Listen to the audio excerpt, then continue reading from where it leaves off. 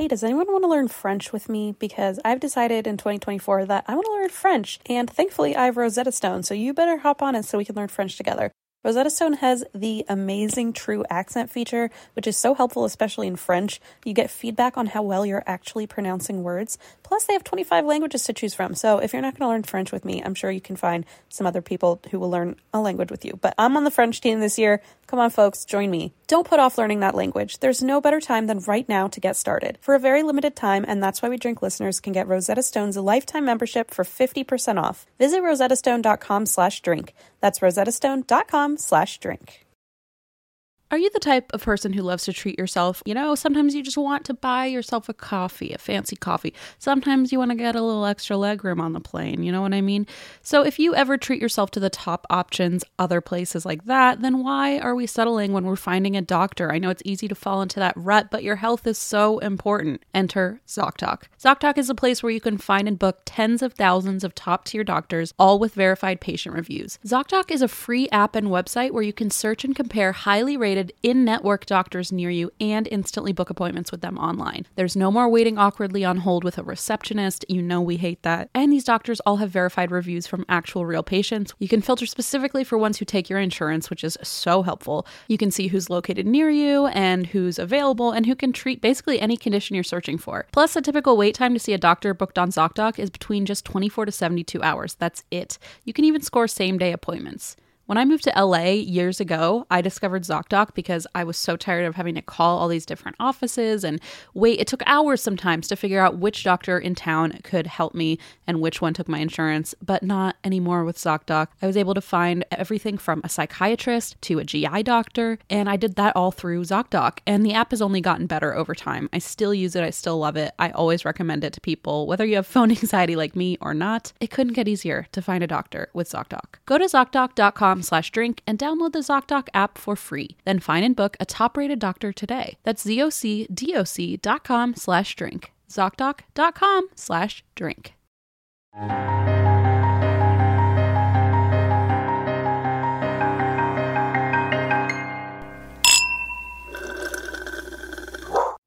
Surprise! We're doing an episode, Em. I'm so sorry. That's my fault. I'm so sorry. I found out about 30 seconds ago we were recording an episode. It was a combination of Eva and I somehow evading telling, because I told Eva we were doing an episode. I did not tell Em, and then in the description of the calendar event, somehow Eva also forgot to put the episode in, but left the after chat in, which is interesting. Together, I really was under the assumption we weren't recording an episode today, but it was a whole hullabaloo that started with me anyway, because we were supposed to record literally hours ago. Honestly, I think all three of us kind of conspired to make this happen. Okay. I'll take it. I mean, it's not your fault at all, but I'll take 33% of the blame and no more, no less. No more, no less. Okay, well then, hey, why, what's up? Why do you drink, Christy? Em's reaction was literally like, well, now I have to mentally prepare to sit here for much longer than I anticipated. And I do feel sorry about that. I thought we were... for some reason in my head, the calendar said we were doing an after chat, and I was like, oh, maybe we forgot one from last week. So I thought I was going to be here for like 10 minutes max, and now it's definitely going to be like 2 hours. I'm sorry. My story's short today, if that's any consolation. It doesn't. I really had not too much going on, so we're good. Well, before anyone yells at me, I want to be clear that I know I lit a candle here, and I know there's a curtain. Christy. Oh, just kidding. Not even an apology. I just want to move it because it's that same one that Eva got me a while ago. Goodbye. It's getting down there. So I'm going to put it somewhere safe-ish. Well, here, I'll show something that I have since we're doing show and tell. Oh, great. Oh, I love show and tell. We should make a regular show and tell. I don't know why adults don't do show and tell. I feel like we should. Maybe we do, and it's just called podcasting, and we just tell. Maybe, but I feel like show and tell, like when you actually finally have adult money, that's when show and tell should be happening. An interest that are yours and yours alone. Honestly, I'm going to figure out a way to insert that into our lives. We should start a new podcast where we show and tell. And a guest has to bring something and tell like a story. Wait, I'm not kidding. okay, we'll talk about it later. Okay, but TM. But actually, I bet you I that really exists. I But I don't want think to we should find do it out again. because then I'll get threatened by the competition. Oh my so gosh. I think we should blindly jump in. Let's do it. Okay, here's my show. Just and don't tell. look up show and tell on Apple Podcasts. Fuck. I'm just kidding. It's about music. It's not about show and tell. Okay, but I'm not. Okay. Blah, blah, blah, blah. Okay, As here's far my as show I and can tell. There's not. Oh, what? Whoa. I know you've seen her before. She's a babe. We just changed her lights. She used to be yellow and now she's pink. But this is actually a fan sent this to us, and it has Dan Aykroyd, an original Ghostbusters autograph on Well, his you got to little explain head. what it is for people who are just listening. Oh, it is. It's apparently a vodka bottle. Vodka. It's a I glass believe it's bottle that used to hold tequila, vodka. right? It says vodka, Oh, okay. Never mind. but it's a crystal head. It looks like a skeleton head. Skull. It's a skull A that used to skeleton hold. head, as some people call it. Okay, and I just keep it in the old troll hole and throw some lights in there and Some little string lights. little stringies, and yeah, she's looking glitz and glam today. You know what you could do, speaking of fire, is put one of those corks that have like a wick in it and then like put a little candle on top, you know. I've never heard of those. Well, Eva got me one from Morocco the first time I ever met her. And I was like, this is one of the coolest gifts I've ever gotten. I'm glad we hired you 2 weeks ago. Okay, Eva, listen up. I need you to go to Morocco, and I need to get one of those, please. It's so cool. You like put it in a wine bottle and then you can like light it. But I've been too scared to light it because it's so pretty. Anyway, she is a hottie, that little skull. And I think so. I'm going to say she's a hottie without a body because I almost said with a body, but really that would be inaccurate, That would anatomically be speaking. so medically wrong. So She- inaccurate. But you know, a head's all she needs. If she had more, she'd be too powerful. That's God, the thing. she is a babe. She feels like what you'd see like in a CGI like roller coaster, like it flies past you. In like a haunted maze. Yeah. Wow, Anyway, she's a cutie. I really upstaged you with the show and tell. Do you have anything else you'd like to show, or are we gonna let me just? Oh, I got something because I just Okay. looked around. I'm just going to grab something. Here you go. Okay. This is a caterpillar wearing a hat. Oh, I love him. How Me many too. legs does he have? 1, 2, 3, 4, 5, 6. Uh-oh, he's missing one. Wow, we're both not anatomically correct with our show and tell today. You're right. They're all missing body parts. Honestly, she has enough legs though for old little Danielle over here. Danielle, ooh. Well, I will Dan say- Aykroyd signed it. I don't Oh, know. that's cute.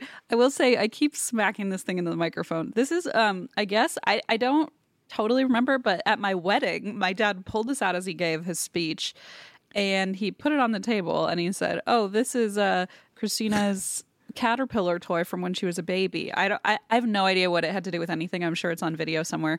But then afterward he's like, "Here you go." And I was like, okay, thanks. And so now I have Mr. Caterpillar It's in just kinda incredible condition for sitting in my office. for being 30 years old. It's pretty solid condition. Yeah, well, he is missing one leg, but out of 16 or something. So You know, he's doing all right. perfect segue into the fact that I found a website this morning that has a button-down shirt, which I'm not currently in a button-down phase, but we're going to get there, I think. And it has all of the foods that the Hungry Hungry Caterpillar ate. I was just, because I'm planning Leanna's birthday, and there's a theme that's Hungry Caterpillar, and the amount of like party supplies where I was like, that. Honestly, wait, that might just be my 31st birthday. I think that's the way to go because I was so enamored with all the decor. the menu's already written for you. Exactly. That's you can have genius. every snack out on the table: salami, cupcakes, lollipops. And I'm allowed to be mean and say, I'm very hungry, so I'm this the is from- caterpillar. Yeah, you eat before you get here, and I eat this. It's just wanna on know- display for you. Leona has it in German. Do you want to know what it's called in German? It's called Well, what? Oh, go ahead. No. What were you gonna say? I know the very hungry. What? How many hungries are there? Two. The hungry caterpillar. I know The he very eventually turns into a hungry Schmetterling, Look at you. but I don't know what caterpillar is. Okay, Raupe, which is sort of like a rope, because they're kind of like a rope. Oh, that's silly. Yeah, and so die Raupe Nimmersatt, die kleine Raupe Nimmersatt, the small caterpillar who's never full, is how they say it. Well, that is not how they would describe me. No. Small who's never full. I'm gonna stick with hungry. I don't think it's hungry. I think that's the hippo. I think it's very hungry. Is that true? Am I combining them? Well, I am also a hippo, so that makes sense. I think there's a lot of combos happening here. Hungry caterpillar. Maybe I am messing it up. Definitely very hungry. Oh, okay. Well, they should have a spinoff where there's the very hungry hippos and the hungry caterpillars. No, that seems like a danger zone. And it just lets you know chaos exists in all realms. Well, but, we already know that. I don't need someone to remind me, but thank you. Anyway, okay. Well, hey, I'm happy to be a caterpillar and a hippo. And you can just be standing there while I eat everything on the table. Thanks a lot. I'm glad You're I get welcome. to be part of this. Thank you for show and tell, Christine. That was so fun. That was fun, Em. Thank you for show and tell. Why do you drink this week? Or do we have time? Or are we too far in now? Because I see there's a nice guy on YouTube who starts commenting when our stories start. Honestly, I want to be offended, but it's probably also useful. Really useful because you just click the timestamp and it jumps ahead of all this bullshit, you know? Hurtful that people don't want to know what's going on in my personal life. But I guess if they don't want to hear about it, they're not even listening to this part if that guy's accurate with his timing. So that's true. They'll never know that it hurt my feelings. Yeah, so why should they care? Yeah. But they wouldn't even if they could, I suppose. But Anyway, thank you for that person's service. Good job. I'm sure some people find you very practical. We're very impressed. And we're very thankful for your work. Why I drink. Okay. I drink. I don't know why I drink. I guess I drink because this is the last episode before my ablation. I know. I didn't want to bring it up, but I'm glad that you're getting it so soon. It's happening. I wonder if that guy is also commenting on YouTube, like how many times in one episode I can possibly talk about my stupid heart. I don't think there's enough characters on a YouTube comment for that. Just know that if all goes well with this surgery, I will be done talking about this soon. But also, we'll find something else. We'll find something else. But if you don't like hearing me talk about my heart, then just give me extra energy and good vibes that I never have to talk about it again after this week. So I'm nervous about it, but fingers crossed that everything goes well. Why do you drink? I can't wait for Al to text me the things that you say while you're like half sedated, you know? I am nervous about that. Don't be. I am more nervous about the bill. I just got it today in advance, which is nice of them to see if I want to tap kind. out. How kind. It's like they're closer to giving me a heart attack every day. They're just pushing you in the hospital. But that bill's crazy, folks. So I pity anyone who is also having to go through an ablation for more than one reason. So. Or any sort of medical procedure, even that birth. Too. They just don't. They don't let you out of there without. Is it true? Whopping I'm not bill. gonna. I really keep interrupting you, and I'm such an asshole. I'm so sorry. No, go ahead. I wanted to ask, without you having to drop a number, because I'm not going to ask that of you, but is it true that the bill after having a baby is as staggeringly horrifying as I've seen on TikTok? It is very high. I was very fortunate to have insurance through Blaze. I don't know what it would be like under like a past insurer. I also have very good insurance just because every 8 weeks I have to get an infusion. So we just pay for the most expensive insurance to get. Got it. Okay. Because it evens out. But it is staggeringly high. Yes, staggeringly. Okay. So. Yeah, I learned that on TikTok. Living in the States, you'd think I would just know that having a baby would be ridiculous. But then I somehow fell onto... There's always some surprise, And then, especially if you think about, if you have an emergency C-section, like then you have surgery. And it's like, well, now you're getting billed for surgery you weren't even expecting. So it's all very shocking. But I do follow some TikTokers who talk about... fighting medical bills. So there are ways to fight back on that. So if you are in that hopeless place, which I will say I have been in that very scary black hole of not being able to pay medical bills, there are some ways to kind of fight back on creditors and stuff. So TikTok your way out of it is what I say. I'm about to TikTok my way out of it because they told me the number today and I went, whoa, that is a big number. Yep. Okay. Anyway, that is all why I drink, but I have yet to hear why you drink. Oh, I don't know. I'm just, I'm leaving for Missouri tomorrow. I'm nervous because I'll be traveling during your procedure, which doesn't make any sense because I wouldn't be any help even at home. But that's very kind, though. I don't know. I'm just getting nervous. Not nervous for you, but I'm just like, I feel like your mother or something. I'm like, Should I be there? I don't know. No, you have a girlfriend Mommy, and thank a you, real Mommy. mother and a real mother. I don't know. Yeah, no, I'm just traveling to Missouri to visit Blaze's family, so we'll be like out on the farm for a few days. Are you bringing Geo? We are, and I think he's probably going to attack a horse again. So wish me luck. I don't know a living creature who loves a farm more than that dog. That dog, and I don't know a living creature more ill-equipped to live on a farm than Geo, because the last time we took him there, he just walked into the lake, and I was like, you got to get out, bud, because you don't really know how to swim. And he kind of walked in and then was like, help me. And so I had to go in and drag him back out. Well, he's also like the size of a little, I don't know, tennis ball, but he is the weight of a cannonball. So he will just sink right to the bottom. He's gonna hit the bottom real quick. Also, he runs right up to a horse and just screams at it, which is not helpful for anybody, especially the horse.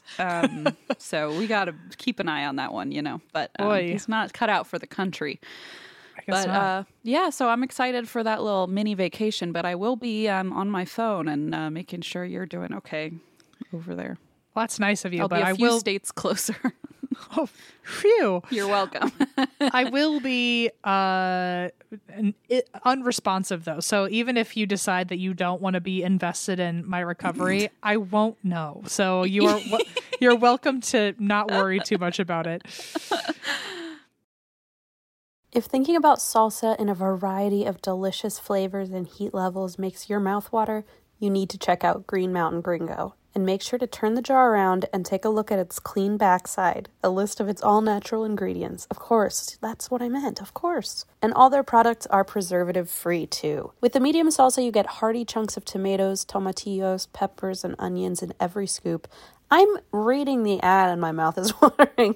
Anyway, the hot salsa brings flavorful heat to every meal with each bite, containing jalapenos, serrano peppers, and other savory herbs. Plus, they've got a hot sauce with a tangy, spicy flavor that enhances the simplest of meals. It's perfect for avocado egg toast or tacos. I sort of feel like they're reading my mind because I put salsa on almost everything, but specifically I use their salsa. I use usually the medium salsa and then also the hot sauce on my avocado egg toast. And I don't know how the script knew that. Maybe everybody eats this, but I always make toast with avocado and then I put scrambled eggs on top and I put salsa. I can't eat it without salsa. And the Green Mountain Gringo is always there for me in the fridge because it really adds to, any meal if you're me, but definitely the eggs avocado toast situation. Visit greenmountaingringo.com and start shopping. Use the store locator to find Green Mountain Gringo products, get inspiration for recipes, and purchase products using promo code PODCAST24 for 20% off. That's promo code PODCAST24. And don't forget to check out their backside. By now, you've probably heard about Burrow, a new kind of furniture company known for timeless designs, durable materials, and details that make life in your space easier. Last year, they brought their expertise outside with the launch of their outdoor line, which I love, and now they're adding more must-have pieces to the collection. For example, Dunes offers seating, dining, and lounger options, while Scout is a new folding chair upholstered in a chic woven fabric. And I think I'm going to get 2 of those for the balcony. Blaze and I love to sit out there in the evenings after Leona goes to bed. And I love the idea of having a good-looking, but also extremely useful and comfy place to sit outside. Made of durable materials made for all seasons, weather-resistant teak, stainless alloy, and quick-dry stain-resistant cushions with easy assembly and disassembly, this is the perfect thing for your outdoor space. They also just launched a new standing desk, Copilot, with adjustable height, a durable scratch-resistant body with built-in storage to make working at home easier than ever. I'm in the market for a new desk, so this is definitely going to be my next bookmark. And of course, there's Burrow's legacy seating collections like the Nomad and Range, now available in new colors. And Em and I, that's like the only piece of furniture I think we actually share is our Burrow sofa in the podcast department. Love that thing. And that's why We Drink listeners can get 15% off their first order at burrow.com/drink. That's Burrow, BURROW.com/drink for 15% off. Burrow.com/drink. I'm ready to talk about something less stressful, hopefully, until my story. Okay, yeah, exactly. Just a little break. This is definitely less stressful. This is, I think, more of a silly story than anything. Maybe it's a silly story. Maybe it's not. You tell me by the end. This is episode 293, yeah? I have no idea. I think it is. It's a crazy amount of yes, episodes. Yes, it is. Well, that's a lot of episodes, Em. That's a lot of talking we've done. Shit, we're really close to 300. I know it. Uh-oh. Okay. Well, I checked because that was the notes I pulled up and I went, have I done these before? Okay. This is the story of a cryptid, and it is the Enfield Monster. Oh. Not to be confused with the Enfield Poltergeist. Okay, I did have a moment of, uh-oh, that's way too familiar. But okay, this is a different thing. Interestingly, they're only 4 years apart. The Poltergeist, the Enfield Poltergeist in the UK was 1977. It was also, fun fact, the inspiration for the second Conjuring movie. Right. And I wanted to give an episode shout out to that. And that's why we drink. Also, shout out to our episode guide, which you can find on our website. I worked very hard on that. I did, and it's being used right now. Okay, the Enfield And Poltergeist. Em uses it more than anybody. That's absolutely true. It's just a free service to others, but really it was a task I had to perform for myself. Yeah. The Enfield Poltergeist, if you want to go listen to that, was episode 56. And episode 56 makes me feel like I was probably still figuring out how to do research. So maybe we need to cover that again in the future. Yeah, that's probably a long time ago, like years ago. Yeah. I feel like, I don't know when we covered QAnon, but I think that was the first time my skull cracked in half from trying to do an intense amount of research. Anything before that, I feel like I just don't respect myself anymore. There's PQA, pre-QAnon, and PQA, post-QAnon. That's not helpful. It's the same pre-Q both times. So, okay, the Enfield Poltergeist, episode 56, that was in 1977 and happened in the UK. The Enfield Monster, which we're talking about today, though, was 4 years earlier in 1973, and it happened in Enfield, Illinois. Oh, different Enfield. Okay. But it would have been fun if there were two monsters duking it out in Enfield. It would have been. I would have been like, where is the movie about that? So the town of Enfield, which we're talking about, is very small. The most recent census said there was 500 residents there. Oh my.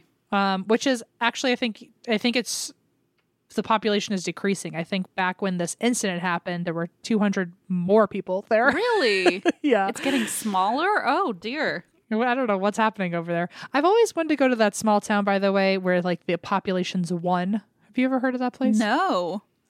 It's somewhere I think it's somewhere in the Midwest. It sounds like it would be in the Midwest, yes. If you look it up, smallest population, there's a town, and then they did a Vice documentary on the town. Right. Also. And the person was the mayor and all this stuff. That sounds like something you would do. Oh, well, you know what I would really do? I know we're getting off topic, folks, but in California, I wanted to take Allison here for her birthday, but it's too far out of the way. But there's a town called Copperopolis, and the mayor is a dog named Copper. I think. I'm pretty sure. I think you say at the end of that sentence. I think his name is Copper, and that's why it's called Copperopolis. Oh, but I see. The dog is the mayor, and they have an ice cream store named after him, and they have a whole town square. And I will say I did just download. This is tangent number 45 in the episode already, but I did just download an app. It's basically my old Farmville days on an app. Farmtown. I don't remember what it's called, but I named the town Geotown. So I'm doing that. Precious. And then it said, "Oh, somebody wants to be your mayor." I'm like, "Why am I not the mayor? It's my Farmville." Anyway, I'm working on that. So, well, to the town of Copperopolis, if your mayor could listen to our podcast real quick and bark if he's interested in us doing a little visit there, I would. We could do a promo, an ad swap. I would absolutely do get a billboard there and talk about it here. If we got a billboard in Copperopolis, if we did a tourist ad, go have a great vacation in Copperopolis, have some ice cream and pet a dog. Ohio keeps advertising in LA and New York City. Have you seen those Ohio ads? Yeah. We could do that here. Well, Copper, if you're listening, hello, it's me. We love you. Your biggest fan. Okay. Yikes. Enfield is a super small town. And this is back in 1973. This was April 25th. And there's a 10-year-old boy named Greg Garrett, and he was catching lightning bugs, which we both determined in our last after chat we call fireflies. I call them lightning bugs, actually. Oh, shit. Maybe I call them fire. Okay, whatever. You said firefly, I said lightning bug. Greg Garrett was catching... Join Patreon for this hard-hitting news content. Okay, so Greg Garrett was catching flies / lightning bugs outside when he was attacked Oh, no. in his yard by a monster. Oh, no. And here's the first silly part of it all. Attacked means somehow his shoes got ripped. Uh-oh. Sorry, I plugged my thing out. This is a nightmare episode. Oh, no. Folks, this episode is bananagrams. I remember when I unplugged. You probably all knew it before I did. I realized my my microphone was not recording my audio, I don't think. So we had to pause and restart. And Em was like, maybe we shouldn't be recording after all. And I think maybe the universe was trying to make that happen. And here we are. The cosmos. When I said, don't we just need to record an after chat? Oh you know my what you God. should have said? Yeah. That's ding, what we should. ding, ding. The, I should the have said. cosmos is clearly telling us something here. Wow. So anyway, we're going to keep forcing an episode on you that's been kind of haphazardly created here in our minds. Let's try it again.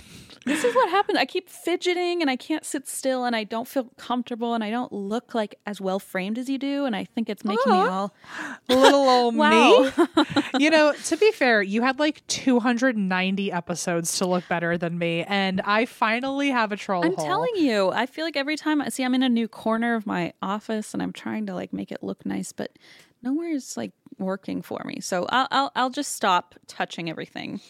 I think you look lovely. Thank you. Why did ESPN just email me? That Oh. was they should be embarrassed because Oh my God, I think a recruiter is reaching out to sign you up for for what, competitive napping? Okay. Okay, so here what are they let's- called? The Globetrotters? That's not right. That's a basketball team. Yeah, that's what I meant. Is that what The they're called? Harlem Globetrotters? Yeah, okay, that's what I meant. You could do like trampoline tricks.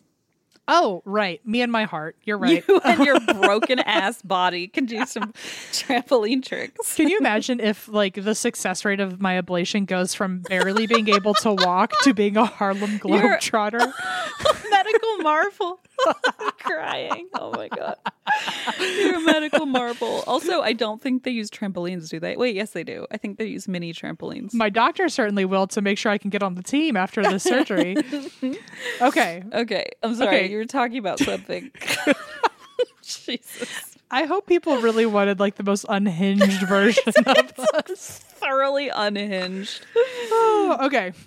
So there's a 10-year-old kid named Greg. He's trying to catch fireflies, and all of a sudden he's attacked by something in his yard.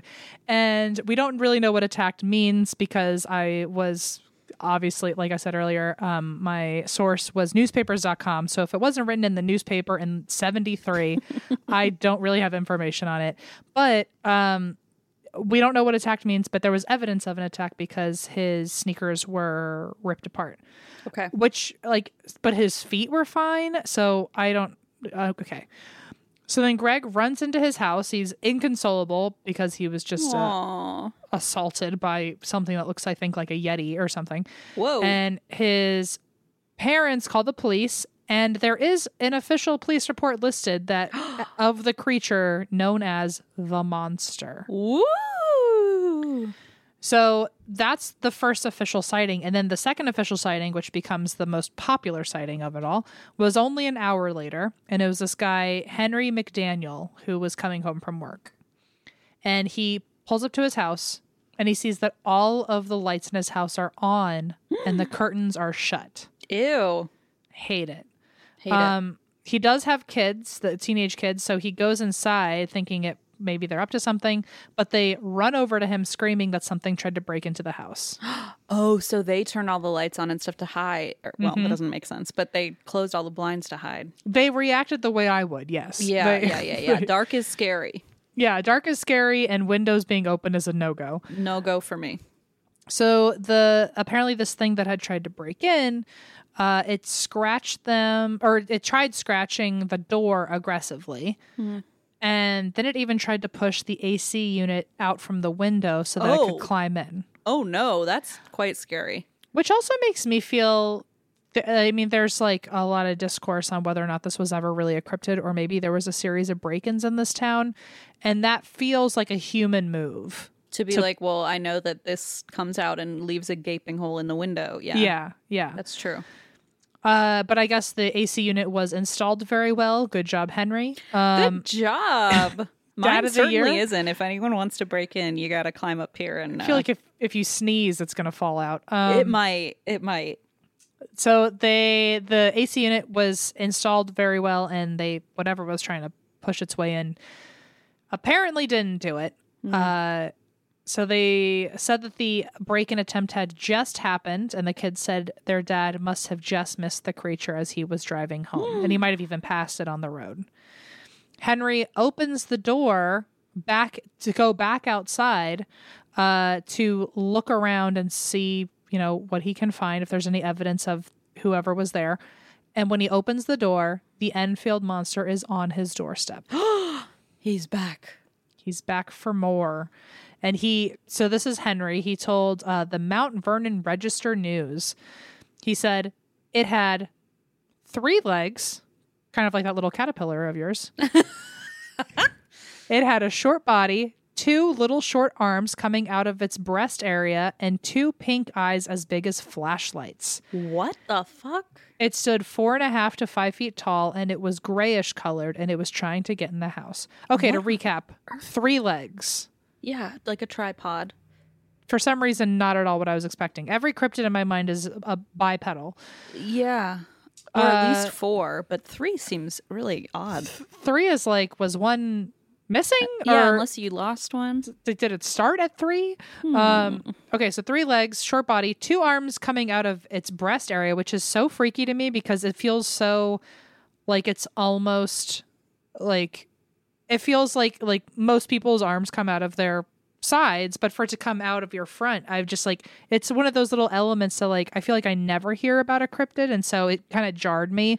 It feels like this thing was created by Darwin's worst nightmare. It just didn't it shouldn't have survived natural selection because nothing on it makes any sense. It feels like everything's slightly off. I think it feels like everything's extremely far off. Oh, okay. He has giant pink eyes, 3 legs, 2 arms that can't do anything. To be fair, the pink eyes as big as flashlights, the fact that I'm sorry, but I'm just thinking of fleshlights. I'm sorry. Oh, I'm sorry. God, what frick? I just think the size of flashlights, and they're pink. You know what I was going to say is I was thinking of little hottie without a body or little skull over there with her little pink lights, but I guess I did her dirty there then, I guess. Indeed you did. If you don't know what the word is that I'm said, maybe let's not Google it because there's probably a good reason you don't know what it is. You're right. But the difference is that thing has eyes like flashlights, and this one, it has only sockets, no eyes at all, this little skull friend. So I guess that's true. Exact opposites, I think. Great. Also, 5 feet tall at max, so that means it was shorter probably than most people it could have ran into. Yeah. So at least it's less threatening that way, but I guess it also looks wildly different. Threatening, yeah, has taken on a new meaning here. And grayish colored. So that's the vibe we're getting here. Okay. Henry slams the door in its face before it can get in, grabs his gun, opens the door again, and shoots at it and hits it on the first try. When he hits this thing, it, quote, hisses like a wildcat, and amazingly in a 50-foot span, ran and hid in the shrubs within 3 big steps. Okay. I guess when you've got 3 legs. I was going to say, so each foot got a turn and then got to the shrubs 50 feet away. So Henry calls the police, who can't find the monster, but they do find tracks of it after the thing had, I guess, ran away. And when they look at the tracks, it looks like dog paws, but with, instead of the normal amount of toes on it, it has 6 toes on the top. So it's almost like someone put 2 dog paws together. That's kind of the vibe I got. Okay. I actually have a picture of it if you want to see it. Of the print or of the actual monster? The print. Oh, bummer. If I had a picture of the actual monster, I wouldn't have sat here talking about it. I'm telling you, I thought maybe this was a hard-hitting segment where you were going to reveal for the first time. Can you imagine if I were hard-hitting? No, I can't, actually. Oh, shit. This is actually a PDF, so I can't show you the thing right now. It's just, it looks like a normal footprint, but with an excessive amount of toes. That's cool. That's great. That's just excellent. Thank you for sharing. The vibe we're getting here. I feel like I've said that a million times. You said it a lot. I don't know why. Is that my new caption? Well, Blaze says you say lore a lot. And I was like, you do? And then last episode, I realized you really do. And I was like, I never noticed that. Yeah. You're like, the lore of it. You say a lot. Huh. I never noticed that either. I didn't either. And then all of a sudden, I was like, oh, there it is. We're really opening a door for people to tune in. Say, you know what else you say? Chime in, not tune in. But yeah, they all of a sudden the opinions are going to flow in. Okay, noted. I will be aware of my lores, and apparently that's the vibe we're working with here. That's the vibe we're getting today. These tracks that apparently look like normal prints, but a lot of toes. The best bet that the cops could come up with, keep in mind we're in Illinois, the best bet they could come up with was that it was an escaped kangaroo. Oh. Which I've seen a kangaroo's footprint, and that ain't it. So I don't know why they were guessing that random as shit animal. Maybe the zoo lost one or something at that point. So they assumed there was maybe one that had escaped the zoo, but there really was no evidence of a kangaroo who escaped, except there was one guy who said that a year previously he had lost his kangaroo. Oh. And so it might be him. But then I feel like that guy should get his own episode where we go looking for this missing kangaroo and and sort of like why rewind. he had one. Yeah, you shouldn't be doing that. But I wonder maybe because the arms, are kind of in front of it. Maybe that's why they were like, oh, it's sort of like a kangaroo. Now explain the eyes. Okay, well, the way you describe them is probably something I can never really explain. But maybe because the porch light was on and it had like weird reflective eyes. Oh, okay. Hey, yeah. I don't know. You're doing Maybe a good he job. was holding a flashlight at it and it had the creepy eyes. Maybe he was holding two flashlights going. Yeah. Maybe he was holding two fleshlights. Is that what you said? Honestly, if a kangaroo showed up at my door and had two fleshlights on its face, I would be. I don't think I don't think any other story that ever happened to me would be funnier.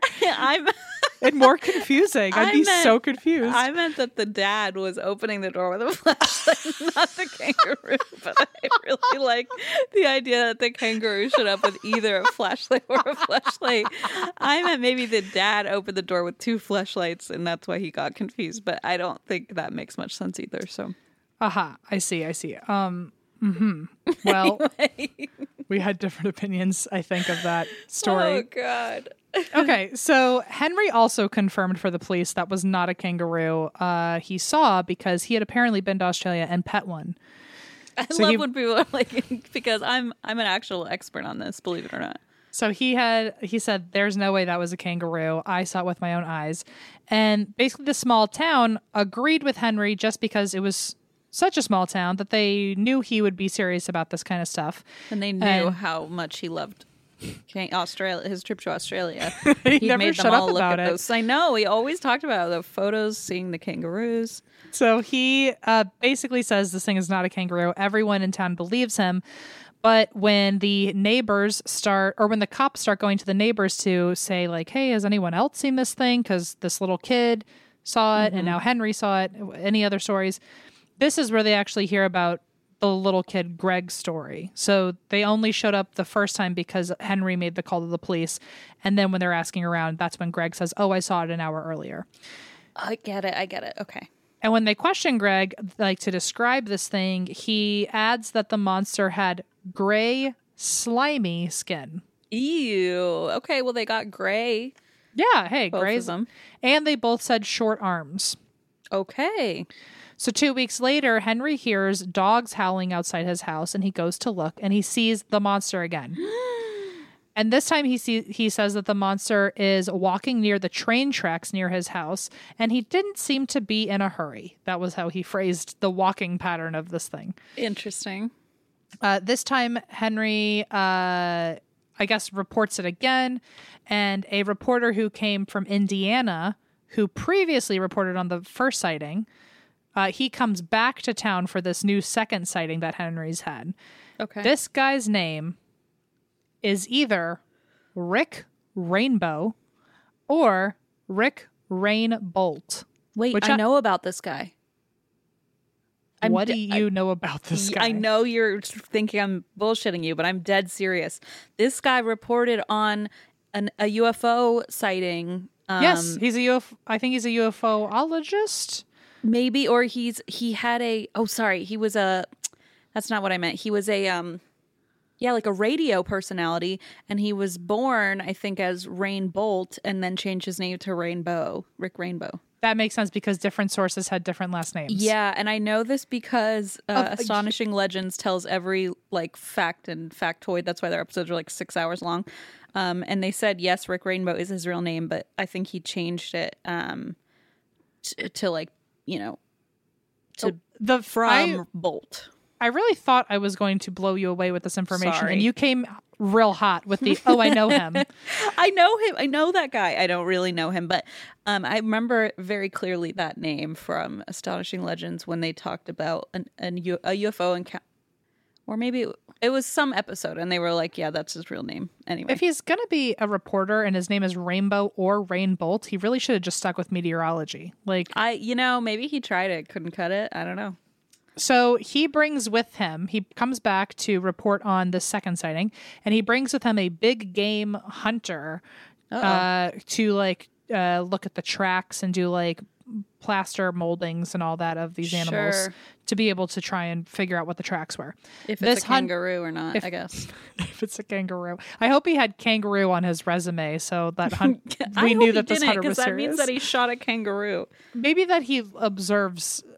I don't know how to make this better. He's a very gentle poacher who doesn't kill animals, sure. He's a very gentle killer who kills anyway. He said that when he tracked the footprints, there was no known animal he had heard of that had footprints like this. And so Rick Rainbow? Rainbolt? Which one are we going with? Rainbow. That's his professional name. So Rick Rainbow spoke to 3 locals on top of talking to Henry. And these 3 locals, or he spoke to a bunch of people, but these 3 locals said that they also saw something strange. So there was one boy who claimed that he was trying to sleep when he saw a hairy arm come through his window and then slip out. Ew. Another was a sawmill worker who saw a hairy creature running nearby around sunset. And all of these, I just feel like it could just be a hairy guy. A person. It could be a hairy person. That poor guy who the sawmill worker saw running could have just been a hairy person who was on a run. Yeah, but I don't like the guy sticking his arm in the kid's window. That's freaky. No, that one makes me think that it's it feels more like a burglar, right? Yeah, or yes. So even Rick and his crew claimed to see an ape-like being, but the cameraman didn't catch it in time. Of course. It's your only job while you're here. Come on. They were, however, able to catch its audio, and apparently the sound of this thing sounds like a combination of a baby laughing and a woman screaming. Good night. That's horrible. Forget it. The audio, I think, still exists in archives, but it cannot be found online. But, next time you hear a baby crying, just scream next to it, and that's probably the sound. I already do that. It's okay. I can just have Blaze record it next time. If you're in Kentucky and you think you hear the Enfield monster, it was actually just Leona and Christine harmonizing. My bad. Sorry, the 2 cryptids that live under this roof combined. Besides Rick Rainbow's team, other investigators came, and one of them was this guy, Hayden Hughes, who investigated another cryptid, which I will one day cover with certainty, because the cryptid's name is the El Reno, Oklahoma Chicken Man. Which also sounds kind of like a serial killer. Honestly, yeah. So maybe we'll tag team that one. Okay, so back to Henry. He's getting calls from reporters nonstop. It's to a point where he actually considers moving to get away. Oh my gosh. And on top of this, the police are now dealing with another problem in town, which is all these self-proclaimed monster hunters, aka a bunch of Midwesterners with guns. Uh-oh. One of the monster hunters claimed to actually see the monster and shoot at it, but then said this quote, "Nothing could move that fast with a bullet in it." So I guess he's admitting that he didn't actually successfully shoot it. Then there's another quote or from maybe another... he's saying he did shoot it. Or maybe he's saying he did shoot it, but it ran away, and he was like, "Yeah, that's nothing I've seen before. Yeah, it must be supernatural. Too fast to process." there's another monster hunter who says something similar. It ran faster than a human. It jumped higher than a human. It wasn't human. So Ew. hate that. But so things are getting wild. There are a bunch of hunters each night, and to a point where parents aren't letting their kids leave the house anymore, and not even because they're afraid of the Enfield monster, but because they're afraid of getting shot. With guns, exactly. Just People with like guns who are willy-nilly. who are looking for something in the woods to move, and they're just shooting at it. So That's not a good. No, that's not a great move, guys. there was even there was one night where there were like 5 hunters who were getting really drunk in the woods and just started shooting around and like almost hit residents in the area. So I think they got arrested. But the town is, wait for it, Blaze, drowning in lore because tourists are now coming in to look for this monster themselves, but locals are shooting everywhere and reporters are harassing people looking for answers. The sheriff eventually threatens to arrest Henry if he doesn't stop talking about the monster and emboldening town fear. Okay, but it's not his fault. Exactly, which is what he said. So Henry does not back down. He says, I know what I saw. It's not my fault. You haven't found it yet. Yeah. Except here comes like the downfall of him is where the little kid, Greg, who was the other witness, he comes forward and says that he made up the story. And he claims he did it to tease Henry and have fun with the newsmen. But so and he's the one whose He's the one shoes got torn up. Uh-huh. But didn't that happen beforehand? Yeah, but he got questioned after Henry had already made a report. Okay. But his parents did call the police for some reason. Yeah, well, so here's the thing. There's for the believers out there of the Enfield monster, a lot of them say that 10-year-old Greg, they think he backed away and just like said, "Oh, I didn't mean it." He was pressured into it. And it was either he was pressured by the town to say he made it up, or maybe his parents made him because they saw that Henry was getting harassed and the whole town was falling apart because of this story. And so they were like, it's just better if you just say it didn't happen. Right. So we don't really know if that was true or not, but he's claiming that he made it up. But didn't they call the police for some reason? Like there was a police report. So yeah. And that happened before the other thing happened. I think so something must have happened. I think he saw something. And truly, like, I don't think it was like this, like a monster with 3 legs and slimy skin, but like he maybe saw something and it freaked him out. I mean, he's 10. Yeah. He could have seen a burglar, you know, like he could have been a person.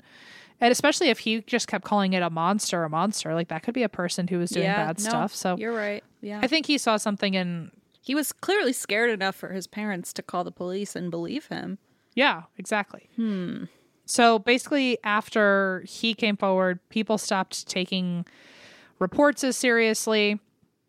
And shortly after this, the reports completely stopped happening or started coming through. Or the reports completely stopped coming through. And the story of the Enfield monster seemed to fade away until this guy turned 30, because on June 3rd, 2022, almost 50 years after the last sighting, an Enfield local named Zach Starrick claims to have seen the monster again. So he's still out there. Oh my God, your 30th birthday, and they say, I'm back, baby. I awoke the beast, apparently. You must have. Something stirred in that small town. Wow. So almost 50 years later, Zach Starrick claims to have seen the monster. He was driving with his brights on and saw something run past his car when he realized that it was the monster near a ditch, and then it disappeared. So that was almost 50 years later, right? Mm-hmm. Wow. Yep. It's 49 years 49 years later. And Zach, I don't know. I just wanted to throw this in. I don't totally know what the point of it is. Maybe it's to prove that, like, maybe he wasn't always a believer. I don't totally understand. But he described himself as a rededicated, God-fearing Christian. Then he describes himself as a second-generation cattle farmer. Then a fourth-generation professional wrestler. Then the founder of the Southern Illinois Monster Hunters. Okay. All right. Okay. So I don't know what he's talking about in this Tinder profile situation, but it's a lot of information that I don't know what to do with. Profile. I feel like he got like merit badges for all these different things, and he's just showing them off. It's like, I understand if he was saying like, I'm a God-fearing Christian, I don't believe in these things. I don't believe in supernatural stuff, right? But to end so drastically differently on really is quite a range. I founded the Monster Hunter Club. Like, that feels like maybe... I wonder if he's just had to defend being the Monster Hunter leader for so long that he's like, first and foremost, before you write me off as some Yahoo, like, I am these other things as well. I'm a very normal, relatable person in this town. Yes, I'm normal and relatable in Enfield, Illinois as a fourth-generation professional wrestler. Okay. Clear like my fathers and forefathers before me. Oh my God. I can't. So anyway, he claims that he saw this thing, and he actually told his story during an interview on the Ropin Radio Network, which coincidentally had just made a documentary about the Enfield monster. So I don't know if he was like, I think there's some back and forth on whether or not he was paid to say he saw it to like bring PR to the documentary, or you could say the documentary like revamped people's interest in coming forward with their stories. Well, what they don't tell you is that his wrestler name is actually the Enfield Monster, and so he was just trying to do some promo for his Saturday appearance in the ring. Okay, so the last thing I have to say is that there is a research paper in Sociology Quarterly, which focused on the Enfield monster and its relationship with social contagion. Oh. So social contagion is basically when situations cause a widespread group of people to rapidly, unanimously develop like an intense behavior out of nowhere. Like a mob mentality groupthink kind of situation? Exactly. And that can... Okay. That applies to a lot of your stories, I think. Oh, yeah, I think so, too. And I mean, it can be as vague as like fashion trends, but it can go all the way to like there's a town monster and where we all need to be nervous and shoot around. Sure. Shoot around just in case. Shoot around. But so basically in this case, it would be something like the entire town going into a frenzy about the monster. But what's interesting is the researchers of this study, I think they went into it going like, oh yeah, social contagion is rampant here. Mm-hmm. But they actually determined that social contagion was not at play here. So I'm only adding this in as a fun fact of like, oh, you might think it was social contagion, but according to Sociology Quarterly, they sound pretty smart to me. They're not your average fourth generation professional wrestler. No, I mean not anybody really is. So So they think social contagion was not involved in this because the town only cared about the sightings after the police got involved. So it was more based in human curiosity at first. And despite the media storm, there was very little hysteria because I guess they define it as, well, there weren't a lot of people saying, oh, I saw it. Oh, I saw it. Oh, I saw it. There were very few reports of sightings, even though people were freaked out. And so that feels like it doesn't fall into the category of hysteria. What people might consider hysteria is that people were going out with their guns and shooting everything. Sure.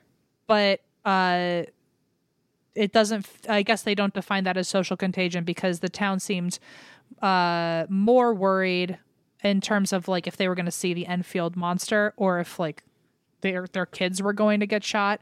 Like it wasn't hysterical enough that people were like still choosing to leave the house instead of stay safe. Right.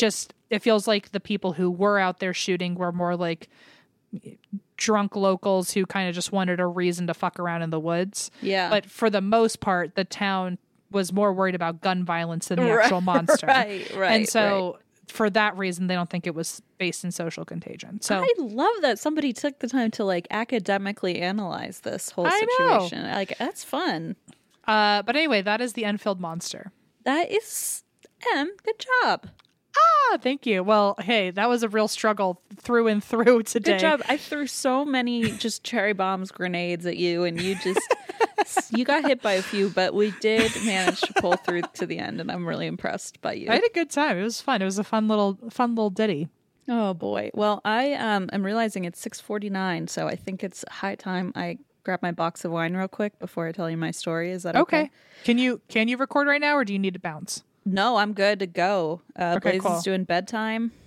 Ooh, okay, well, let me go get a drink too. Okay, great. I'll see you in just a moment. Explore new possibilities, pleasure zones, and find your vibe at funlove.com. Funlove.com is a leading online retailer of sensual health and wellness products, offering a wide array of premier brands of toys, lingerie, and accessories. I know I've talked about it before, but we received the most lovely gift basket from Funlove. First of all, I didn't know what it was at first, and then when I pulled out a vibrator, I thought, oh boy, this is not your everyday fruit basket. There was everything, I'm telling you, from sexy perfumes to toys to vibrators to lube. I mean, I gotta say, it's like a one-stop shop, okay? If you go to funlove.com and you're looking for maybe a romantic evening, either with a loved one or with yourself, they've got what you're looking for, I can promise you. So what are you waiting for? Explore, discover, indulge, and make love fun by visiting funlove.com. And if you live in Arizona or Colorado, check out one of their 18 store locations. Hey, maybe I'll stop by when I'm in town. And for a limited time, you can save 30% off your first order when you use the code DRINK at funlove.com. Head to funlove.com today and use code DRINK at checkout to save 30% off your first order. Visit funlove.com today. This episode is brought to you by Progressive, where drivers who save by switching save nearly $750 on average. Plus, auto customers qualify for an average of 7 discounts. Quote now at progressive.com to see if you could save. Progressive Casualty Insurance Company and Affiliates. National average 12-month savings of $744 by new customers surveyed who saved with Progressive between June 2022 and May 2023. Potential savings will vary. Discounts not available in all states and situations. Hi. Hi, what did you get? Okay, let me show you. Speaking of show and tell. So I realized this is what happens when people like you make me clean. Oh, when did I do that to you? I just feel like you're one of those people who wants me to clean things. Okay, I want you to text Allison that because she would laugh hysterically. I'm the messy one of the relationship. When I'm under your supervision, I get a lot of, because I'm a messy person. And what so do you get? What's happening? What do I do to you? You were ready to murder me in the space camp video because I was just kind of leaving things around. I mean, as everyone knows, you do leave a trail as the shifter. A trail. Thank you. I do. Yeah. And so today I cleaned up my office sort of. Kind of. I won't show you because it doesn't look like I did, but I did carry my dishes downstairs, which means there's not a wine glass for me to drink out of. But what are you drinking out of? It's going to be something like a bowl. It was going to be something gross. And I did have a few options on the table. But then I remembered that by my Cricut machine, I have these wine glasses for decorating. Oh, okay. For making gifts. And so I found a wine glass wrapped in bubble wrap. So that was a surprisingly hinged answer you just gave. Trust me. I was very unhinged for approximately 45 seconds. I looked inside a really old coffee cup filled with coffee and oat milk. And I was like, do I just dump this out? And then no. Oh, Christine. Been really gnarly. Oh, Christine. Well, so, I'm drinking Squirt. Oh, I love a good squirt. Do you? That came out wrong. I meant the beverage. Like the worst named drink, isn't it? But no, I'm trying to get into. I just keep saying this soda because I refuse to say the name. I guess I never thought about it because I only drank it when I was little, and now it's like really it has a different meaning. Yeah, we didn't have this in Virginia. Because my neighbors, the Carries, they always bought Squirt.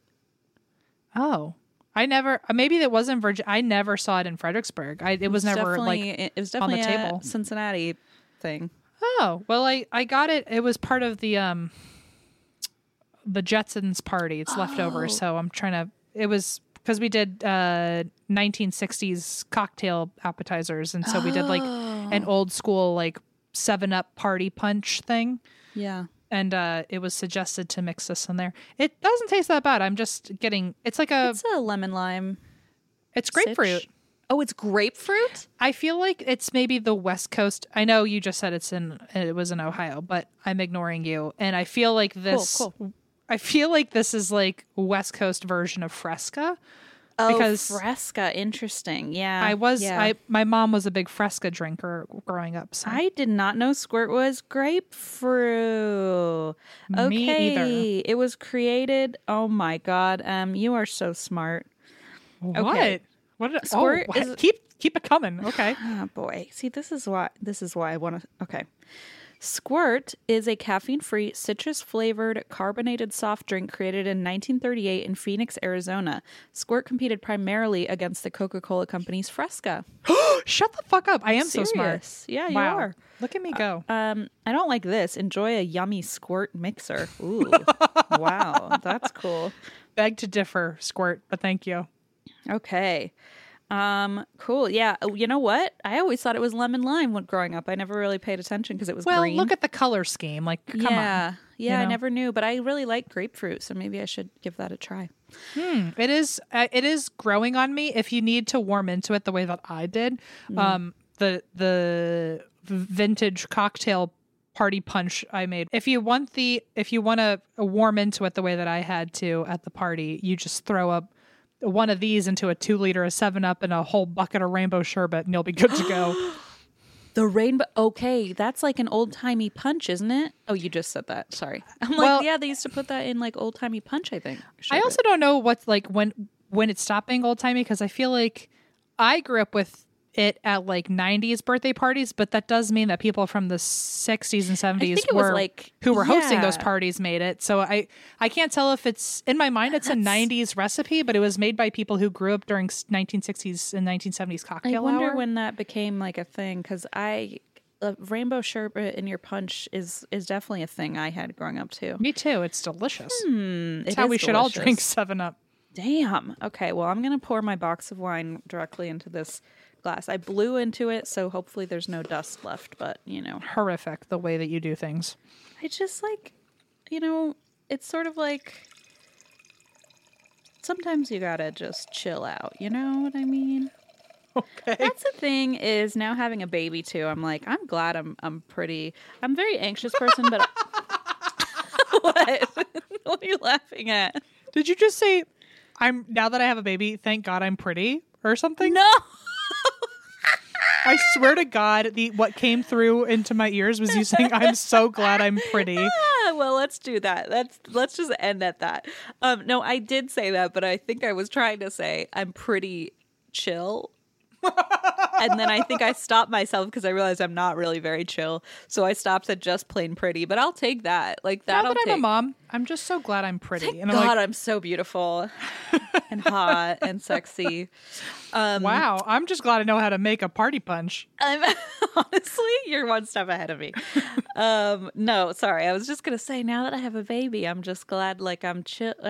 I like to just kind of wing it sometimes because you don't get much chance to keep things very rigid and scheduled when you have an infant. So sometimes I'm like, sometimes you got to just nail the curtains to the wall, worry about it later.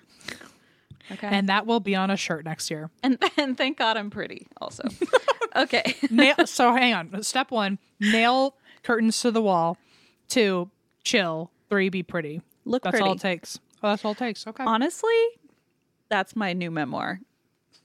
I had some ideas before, but this is the new one. It's your version of Somehow I Manage. Somehow I manage by nailing the curtains to the wall. Okay, so let's see what we got for you today. I think you're going to like this one, Em. Genuinely, not just like in a horrific way. Because this is the story of Alfred Packer, America's favorite cannibal.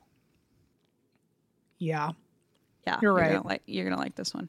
You're right. I love a good cannibal, whatever that could possibly mean. I think you have like a sick fascination with it, as do many people, because this is not a lie. People are obsessed with this guy, like absurdly obsessed with this guy.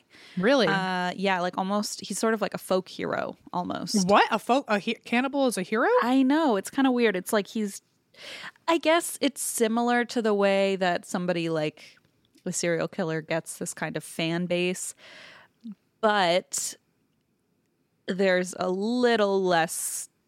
It's hard to put. It's a similar idea, I think, but this guy's, I think, a lot less egregious than like a flat out like Ted Bundy type. Oh, really? Because I have zero patience for anybody who's like, I'm in love with Ted Bundy, or Yeah, you can yeah, obviously. kidnap me or whatever the fuck. I don't Yeah.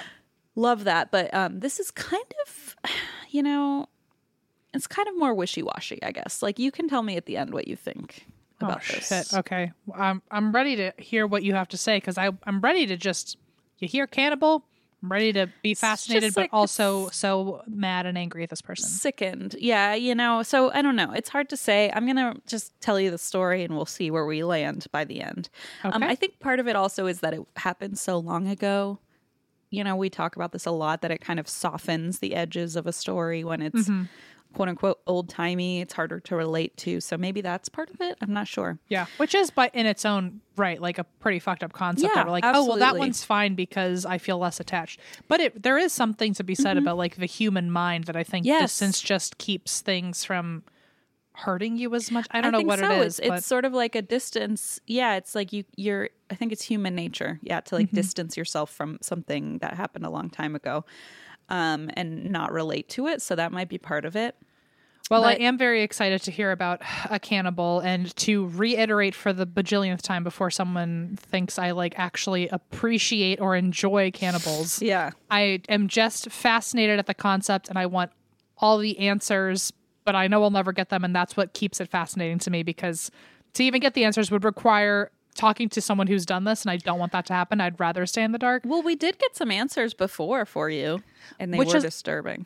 And I did love that episode, and love in, whichever way is, Yeah. you know what I mean. But I did love that I finally got some answers, but I'll never have them all. And I'm fine with that, but I also am curious. So That's part of the intrigue. yeah. So Alfred Packer, he has an interesting story even before the whole cannibal thing. Okay. So here's a 1984 Washington Post article that was written about Alfred. I'm just going to read an excerpt. In the days before bean sprouts and granola, when the West was raw and men ate men, Packer chewed his way into the hearts of Coloradans by devouring 5 gold-seeking companions. What? Also excellent transatlantic accent, but Oh, thank you so much. still, ugh. Yeah, so that just okay. is like a little log line of what we're getting into today. Yeah, I was gonna say thank you for spoiling for us that he has whole 5 story. victims. Yeah. So Alfred Packer was actually born Alfred Packer in 1842 near Pittsburgh, Pennsylvania. And somehow along the way, he ended up Alfred with the E and the R switched. Oh, Yeah. that's interesting. Okay. So his legal name appears on all historical documents and his headstone as Alfred, but pretty much everybody, historically speaking, remembers him as Alfred. Huh. Okay. And here's one fun fact tale that I like, and I'm going to adopt as truth, even though it's just a theory or just, speaking of lore, like maybe it's just, this is just legend now. But one story goes that a tattoo artist accidentally swapped the E and the R when tattooing his name on him. Oh, and so he just ran with it. He just rolled with it, which, speak of being chill, I mean, at that point. Yeah, just honestly, gotta. you kind of have to avoid the shame. You have to be like, no, that's my No, name. That's it. You're reading Yeah. it right. Mm-hmm. And there is no way at this point to verify the story, but tattoos were actually really common among Civil War vets because they often had their names or their regiments tattooed on themselves, Right. in case their bodies had to be identified. Right. And so I will say, in that case, it takes a lot to be chill because you're like, well, shit, if they find me, they're going to be like, who's Alfred? I don't know. I feel like that, like your parents, you have to warn them in a letter You or gotta tell something. somebody. Yeah. Yeah. I switched my name a little bit. Right. So yeah, that was a common thing to have that, your name, your regiment, some identifying information tattooed onto your body in case your body was disfigured in battle and needed to be identified. And he did enlist in the Union Army during the Civil War twice. So it's possible that he did get his name tattooed and perhaps it was written incorrectly. I know he becomes a cannibal, but gotta say, I'm so far thankful that at least he was on the Union I side. know. It is always a relief when it's like, well, at least, like- at the very least, you know? At least there's not two total big reasons to hate you. Ooh, yeah, not yet. So he was eventually discharged both times for his epilepsy, but he definitely had time to get a misspelled tattoo first. So I'm going to go with that story and say allegedly. Okay, fair Just enough. for my own, fun factory. Yeah. Fun factory. Wait a minute. It took Hold us on. this long? Yikes. That is Ugh. sad on our part. Okay, I'll bring it to show and I'll make business cards, bring it to show and tell next week. Okay. So Alfred was an odd jobs kind of guy. He did just about every gig or jig you might imagine a man doing in the 1800s, including shoemaker, ranch hand, wagon teamster, wilderness guide, and miner. And then he kind of would do these and bounce around and not really stick to one career path for very long. And this could have been due in part to his seizures. He, like I said, had epilepsy. And some sources say he suffered several seizures a week. So I imagine Jeez. that would have been tough at the time, especially when Yeah. you don't really have a safety net for that kind of thing. But others say he was generally unreliable and just plain unpleasant. Oh. There's a line there where you have to think, was he disabled? And, maybe like if he had this like chronic epilepsy and was having seizures, and could that have been the reason people were like, he's unreliable, I don't like that guy. Right. It's or like was he's he- unreliable because he needs to be in bed or at home. Yeah. Yes, because he's very sick. Or is it like, he was actually also had a shitty attitude? I don't know. Right. And there's no way to know. But, looking back on history, it's an interesting thought of like, maybe he really just was struggling, health wise. But, he also has the kind of cannibal and murderer thing going for him. So, I'm not that sympathetic in the end about, clearly something was wrong with his attitude or his Right. approach to life. So in November of 1873, Alfred decided to join up with a band of Northwest prospectors on the hunt for gold and silver. So he didn't have enough money to cover his travel provisions. So instead, he was like, I have the perfect idea. I'm going to offer my skills to you as a mountain guide and come along with you. And you'll like pay for my provisions and house me and stuff. Sure. So the other prospectors thought this was a great deal. So 21 men followed Alfred into the harsh Utah landscape just as an unusually harsh winter overtook the mountains. Oh, Done. okay. Done. Unfortunately, Alfred, he was unreliable in a not so great sense here, because he did exaggerate his mountaineering skills. And he did exaggerate his guide skills. So once they kind of set off, they pretty quickly realized this guy had no clue what he was doing. Got it. And he's supposed to be leading 21 men through the wilderness. So this is the last time you want to realize, oh, our guide lied about his resume.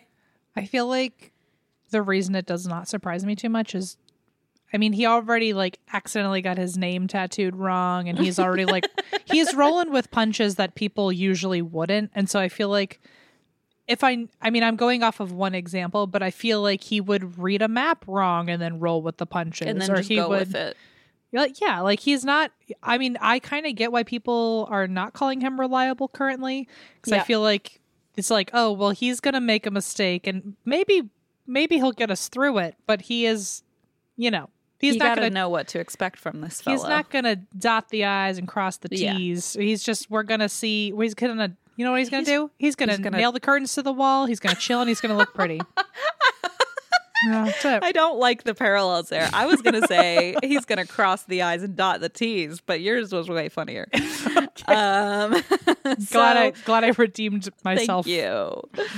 So he basically had exaggerated his guide skills, lied on the resume. The party had not packed enough provisions, and immediately this is obviously a problem. And they are like, well, Alfred should have known we didn't have enough food to last us this whole trip. And He didn't look at the grocery list. So. supposedly he was, the expert, and he hadn't said, hey, we need a lot more provisions for this trip. He said he had experience in the Colorado high country winters, and he should have noticed that this was a problem, but he didn't. And on top of that, he got the party lost many times on this adventure. And this is like me, except that I would never try to tell anybody I was good at guiding or mountaineering. You know, everything about this is me, except where I'm like, I refuse to be responsible for 21 people in the woods. Like that part, I'm stepping out, you know? Sure. I'm just going to be honest about my lack of handiwork and my lack of, you know, honesty is the best wilderness policy. skills. Yeah, in this case, definitely. I never heard you say, I'm glad I'm honest. You know? I've never said that. That's true. Just, I'm glad I'm pretty. That's all Just, you need. you know, I'm glad I can wing it at the end. The end. So winter in the San Juan Mountains was obviously no joke. The season could last 9 months. My nightmare. With seasonal affective disorder, I would be on my butt. Oh, yeah. Bad news bears for me. The snowdrifts could be 5 feet or deeper at times, and there was near constant risk of avalanches and snow blindness. And we're going to get into snow blindness later because that is. Have you heard of that? I can venture a guess, but no, I've never looked into it. Yeah, you'll pun intended. I imagine it's like so bad of a snowstorm that you're like you can't see in front of you. Yeah, like fog. Not quite actually. Oh shit. Okay. Yeah, I know. It's kind of an interesting thing. We'll get to that.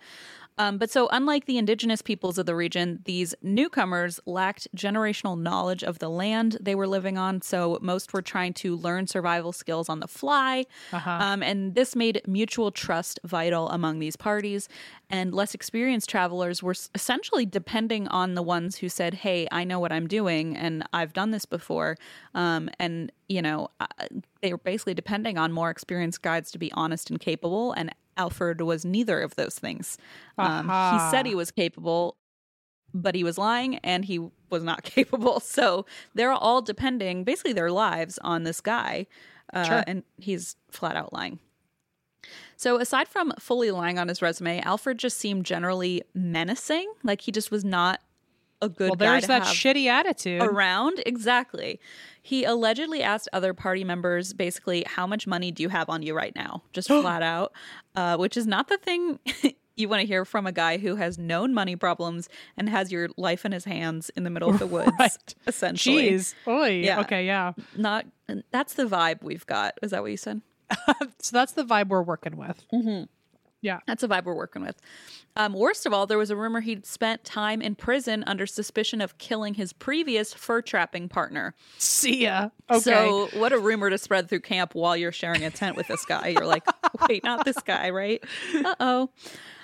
So after several months of following Alfred's sketchy lead, the nearly starved party showed up at the Ute tribe's winter encampment near Montrose, Colorado, where Chief Ouray showed them compassion. So this is kind of a lovely story in that they were shown compassion by the local Ute tribe, and that's spelled UTE. And I did watch a number of YouTube videos to make sure I was saying that correctly. Cool. But so the chief, Ouray, fed them and insisted they make camp and wait for spring before they continued their journey, which I thought was very heartwarming. I really, it is heartwarming, but I really don't like that the story is so far starting with indigenous people for some reason welcome at a bunch of white men and it ends with a cannibal killing 5. So I don't like the direction we're heading. Yeah, and it is a danger zone. We're in a danger zone for sure. Based on history, I feel like I know where this is heading. Who's going to be victimized? We'll see. Yeah. Gross. No, don't worry. The Ute tribe comes out They're unscathed spared? for once in history, I think. Once in history, they're not the victims of this story. Ooh, okay. I know. What a refreshing turn of events, by the way. It's so sad that that's not the norm in these stories, but okay. That's a let's keep relief. going. Yeah, exactly. So basically, the Ute tribe has shown them compassion. They say, come on, is that what you've been doing over there? What are you making? What are you eating? I have a little peanut butter thing. Oh, I was like, I thought you were like playing with a Rubik's Cube or something, but you were making a peanut butter sandwich. I love it. I was spreading peanut butter on bread. I see. Okay. Well, I couldn't guess what you were doing. Of course, I thought it was something whimsical, like playing a Rubik's Cube. It's whimsical in that I'm like filling my human belly because I mean, I'd fall apart otherwise. Especially talking about cannibals. Like, you eat up before we get to that part, you know? Oh, I didn't even think about that. No, you enjoy your peanut butter. I should have warned you, but I took one sip of this soda that I'm trying to get myself into, and I was like, ooh, I need to put food in there first. So No, that's you what eat happened. up. You eat up. Please. So, yes, they're at this tribe's, encampment, their winter encampment near Montrose, Colorado, and the tribe essentially insists that they stay and wait out the weather. So that's great. So about half the party, only half, took Chief Ure's advice. Duh. And unfortunately, a small group led by Oliver D. Lutzenheiser decided they wanted to keep going and they were going to leave the rest of the party behind. Already big mistake, I think. So they rejected the generational knowledge that someone had just and wisdom bestowed and on them. Yes, exactly. They were just given everything on a silver platter, and they went, "No, I'm better. I'll figure it out." They were given every chance to rest, recuperate, be in safe, Well, I hope the tribe then found out about this, and then they went, well, good riddance, I guess. Yeah, I don't know. So basically, half of them said, never mind, we want to keep going. But this is the wildest part. It's not the wildest part, but it's one of my favorites. Alfred said to the people, the group, the Oliver D. Lutzenheiser group that was leaving, that he wanted to join them. But Oliver said, if you try to follow us, I'll shoot you. So he was that disliked that this other group that was leaving him behind was like, if you try to come with us, I'm going to kill you. Like, you are not invited. You cannot sit with us. You cannot camp with us. You are out of here. You better stay here. Honestly, and I don't want to see you behind us. Every person that went on that trip, though, because I'm imagining they're the ones that were also spared. Yeah. At least until further notice. You're exactly right. I feel like when they heard this Oliver guy say something like that, the two other people, like the you and me in the group, Yeah. The ones hiking through the tundra or whatever. The ones who are braving the wilderness instead of taking the food from kind strangers. Yeah, right. Definitely. I feel like the two people that are most like us on that trip, they heard Oliver say that to him, and then as we were walking up the rest of the hill, we were like, damn, that was kind of harsh. We would have felt so guilty. We would have been like, bye, I'm so sorry. But then after the fact, when all this news comes out, we should have been like, wow, yeah, that's what setting healthy boundaries looks like. Like, honestly, we survived. That's the day that I learned about setting healthy boundaries. Yes, no, exactly. You and I would have been like relieved because we were like, we didn't really like that guy, but also like, wow, that must have hurt his feelings. And then in hindsight, been like, wow, you actually saved our lives because you respected yourself and had boundaries. Incredible. And Oliver was like, I'm making the calls and I have a gun, so I have healthy boundaries. But next time someone bothers me, I will test out that line and be like, if you follow me, I'll shoot you. And we'll just see what happens. My mom said that once to somebody, and it was when they were breaking into her car in our driveway. There was like this woman trying to break into cars on our street. Sorry, a lot of curveballs just hit me all at once. And my mom walked outside, saw her there, and said, I have a gun and I'll shoot you. And the lady was like, okay, I'm leaving. And my mom does not have a gun. Sorry, spoiler alert. And probably would not have done anything of the sort. But that's just the first thing that came out of her mouth. And the woman was like, okay. And she ran away. But yeah. So she's basically Oliver in this situation. She just said, if you open that car door. Bang, bang. Yeah. Bang, bang. So anyway, let's get back to this. So Oliver says, if you try to follow us, I will shoot you. So Oliver did not trust Alfred or just didn't like him enough to not want him in the party. So Oliver's party set out Sans. Is it Sans? Sans? I say Sans, but Sans. A normal person right. probably says Sans. Sans Alfred. And they follow, at least they get directions from Chief Ure. He says, why don't you go this direction? This is the safest way to proceed. So they take Chief Ure's wisdom and they follow it. And a few days later, 5 more members of the original party left, and they didn't have quite the same boundary setting techniques. So Alfred did hitch a ride with them, and he left as their guide on the next leg of this adventure. Now, remember that there are 5 more members that went along with Alfred on this final leg of the journey. I see what's happening. So also that makes me sad though that the people who chose to listen to the tribe, or did they go by tribe? Yes, it's a Ute tribe. Yes. Okay. The people who actually stayed and listened to all their wisdom are the ones who actually ended up getting like I mean, I know. not because of them, but it's just like, oh man, like they actually stuck around and listened and respected to what they had to say, and then it ended up not working out. Took the advice. Well, you'll see how things shift, but at least the first half did take the advice of the chief and say, they suggested we take this route, and so we are going to take this route.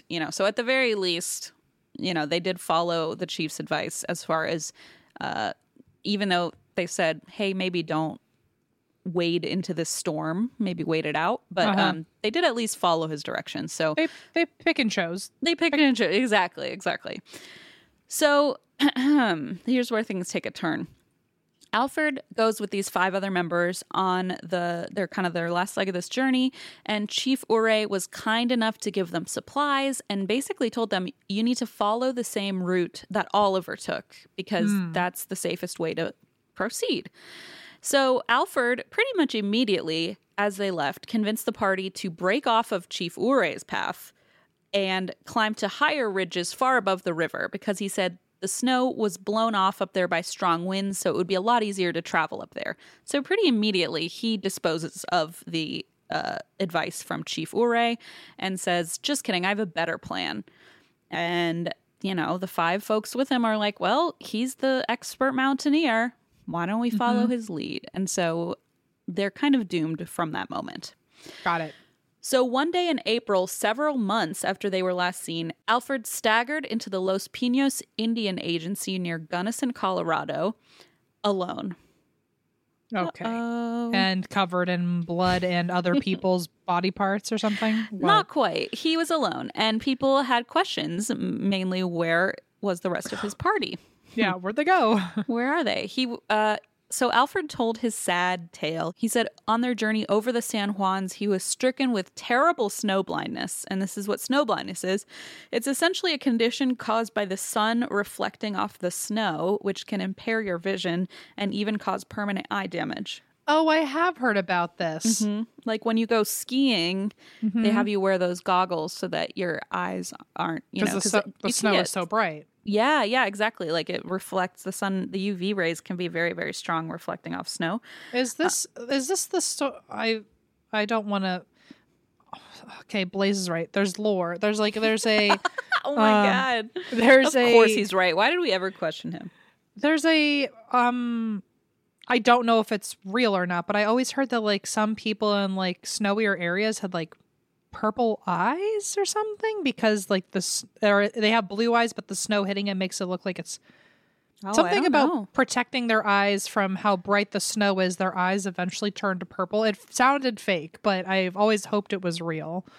I don't know. That sounds like something you would have told me in 3rd grade, and I would have believed it. And then my mom would have said, your friend's lying to you. Yeah, okay, hang on. Photokeratitis is a painful temporary... Oh, it's like sunburn on your eyes? Is that what it is? Oh, ow. It's probably the sun blindness. Why does... Maybe I'm not looking in the right spot. But you know what? I think I read it on like Tumblr or something in high school and I just ran with it. But it was like one of those like photoshopped like purple eyes. I just wanted purple eyes so bad. And I thought that in the way that it was translated to me on Tumblr was that people who live near the snow have purple eyes. And then I was like, wow, I can't wait to move somewhere with a lot of snow. How romantic. And then what you moved to Burbank, California. Joke's on you. Okay, sorry. Maybe it can't. I feel like I would have met someone with purple eyes by now, right? I would say at least if when we go to Denver or Salt Lake on tour, we would have, or even Canada, we would have probably encountered someone by now. But I'm sure our inbox is flooded with people without purple eyes being like, that's not real. How dare you? Yeah. Okay, snow blindness. He's got snow blindness. So he is affected by this snow blindness condition where the sun reflects off the snow and can impair your vision. And he says since he couldn't see, he fell behind and his merciless crew abandoned him in the mountains. Woe is me. Okay. He had to make it to Los Pinos alone, and the fate of the rest of the party is unknown to him. That was his story. And he was able to do it with no sight and no people himself. with him. Yeah. But they couldn't make it with all 8 of their eyes. Exactly. Yeah. Nobody knows. It would be 10 eyes, but you were close. Oh, right. You were very close. Damn it. Okay. So people were pretty quick, like you, to point out some issues with his story. Number one, there are ways to prevent snow blindness, and someone as experienced, allegedly, as Alfred would have known this and would have prepared for this, so he wouldn't have just been struck by this without any sort of warning. Number two issue is that the idea of 5 men leaving Alfred for dead in the mountains was pretty outrageous, because in the 2006 Oxford University Press article, this is the name of the article, it's called Alfred Packer's World, : We're just living in it? or dying in it, because he's kind of a murderer. Yeah. You get me. Alfred Packer's World, Risk, Responsibility, and the Place of Experience in Mountain Culture. I like yours better, honestly. But Alfred Packer's World, we're just living in it. we're just living in it and trying to keep living in it. Yeah. So the author Diana DiStefano explores social expectations and camaraderie among mountain communities in Alfred's time, which kind of goes into like what you were talking about. Maybe not, but in my mind goes into it with the sociology aspect of like group think and the sociology of groups. Because the way she describes it, there are countless stories of people risking their own lives to save others without any judgment, especially when they were kind of in these harsh conditions. It's sort of like if you don't work as a team, you die. And so there's this element of like, you don't just abandon someone. Like this just would not have happened. So this is a really interesting example. I already have Goose Cam because this story just is so bananas. But this is an example, this guy named Billy Mayer. So this is from her paper, and it's an example of this kind of group camaraderie. So dynamite back then often got too cold to use in the mountains. So this guy, Billy, would set it by the fire to thaw out in the morning. Wow. So we can already sense this is probably going somewhere rough. Yeah. One day, he left it too long by the fire, and it ignited, exploding in his face. Shit. Okay. His partner didn't know how to ski, but he put his hands in the ski's footholds, knelt on the back of each ski, and crawled to get help for his friend. For his comrade, so to speak. Oh my gosh. Okay. Yes. It took him 7.5 hours to make it 1 mile for backup. Oh my God. Which is shocking and incredible. And in the end, 8 more men joined the mission to save Billy, and 4 died in an avalanche along the way. Whoa. So Billy ended up dying a few days later in the hospital, and people were not upset with him for his like kind of careless dynamite habit that cost 4 people their lives. Pretty much everyone showed up to his funeral, and this is just kind of what you did if you were in one of these groups. So to quote Diana's paper, she said, "Group responsibility outweighed personal culpability. In Alfred's community, if someone needed help, you just help them. It was simple. If Alfred wanted people to buy that his entire party abandoned him in the wilderness, people were not just going to automatically believe that 5 men just abandoned him and left him for dead. That's just, it simply at that time was not what would have happened, especially unacceptable. 5. Unacceptable, exactly. And 5 people doing that seemed like a kind of unbelievable story. Now, the third issue with his story is how weird. Alfred is suddenly really rich. Like, he just has so much money. Especially after like asking everyone, how much money do you have right now? I didn't even put that together. Yes, his first question of everybody was, how much money do you have on you right now? And then he comes back to town mysteriously wealthy. Okay, I don't know if wealthy, but he had a lot of money. The rest of the original party, who'd wisely made camp, like you had said, per Chief Urey's advice, showed up at Los Pinos that spring, and they knew about Alfred's usual money troubles. So they're like, okay, the first group, Oliver's group, so to speak, who had gone the path that Chief Urey had suggested, they survived and made it back. And when they saw fucking Alf, can you imagine Oliver's like, wait, everyone else died except Alfred? And then the two of us behind Oliver being like, dude, like we did we were so smart. Thank God we picked Oliver to lead us, you know. You're like, Oliver, for the rest of my life, you make every call. You are my executor. You decide, you're my life coach. You decide all of my future steps. So Oliver and these other guys see Alfred with all this money and they're like, hang on, you spent the first half of the trip asking us how much money we had and we knew you had all this money trouble. So where did you get that cash? So after several weeks under suspicion, Alfred suddenly had a news story, and he actually signed a confession about this one to verify his new tale. And this is how the new tale goes.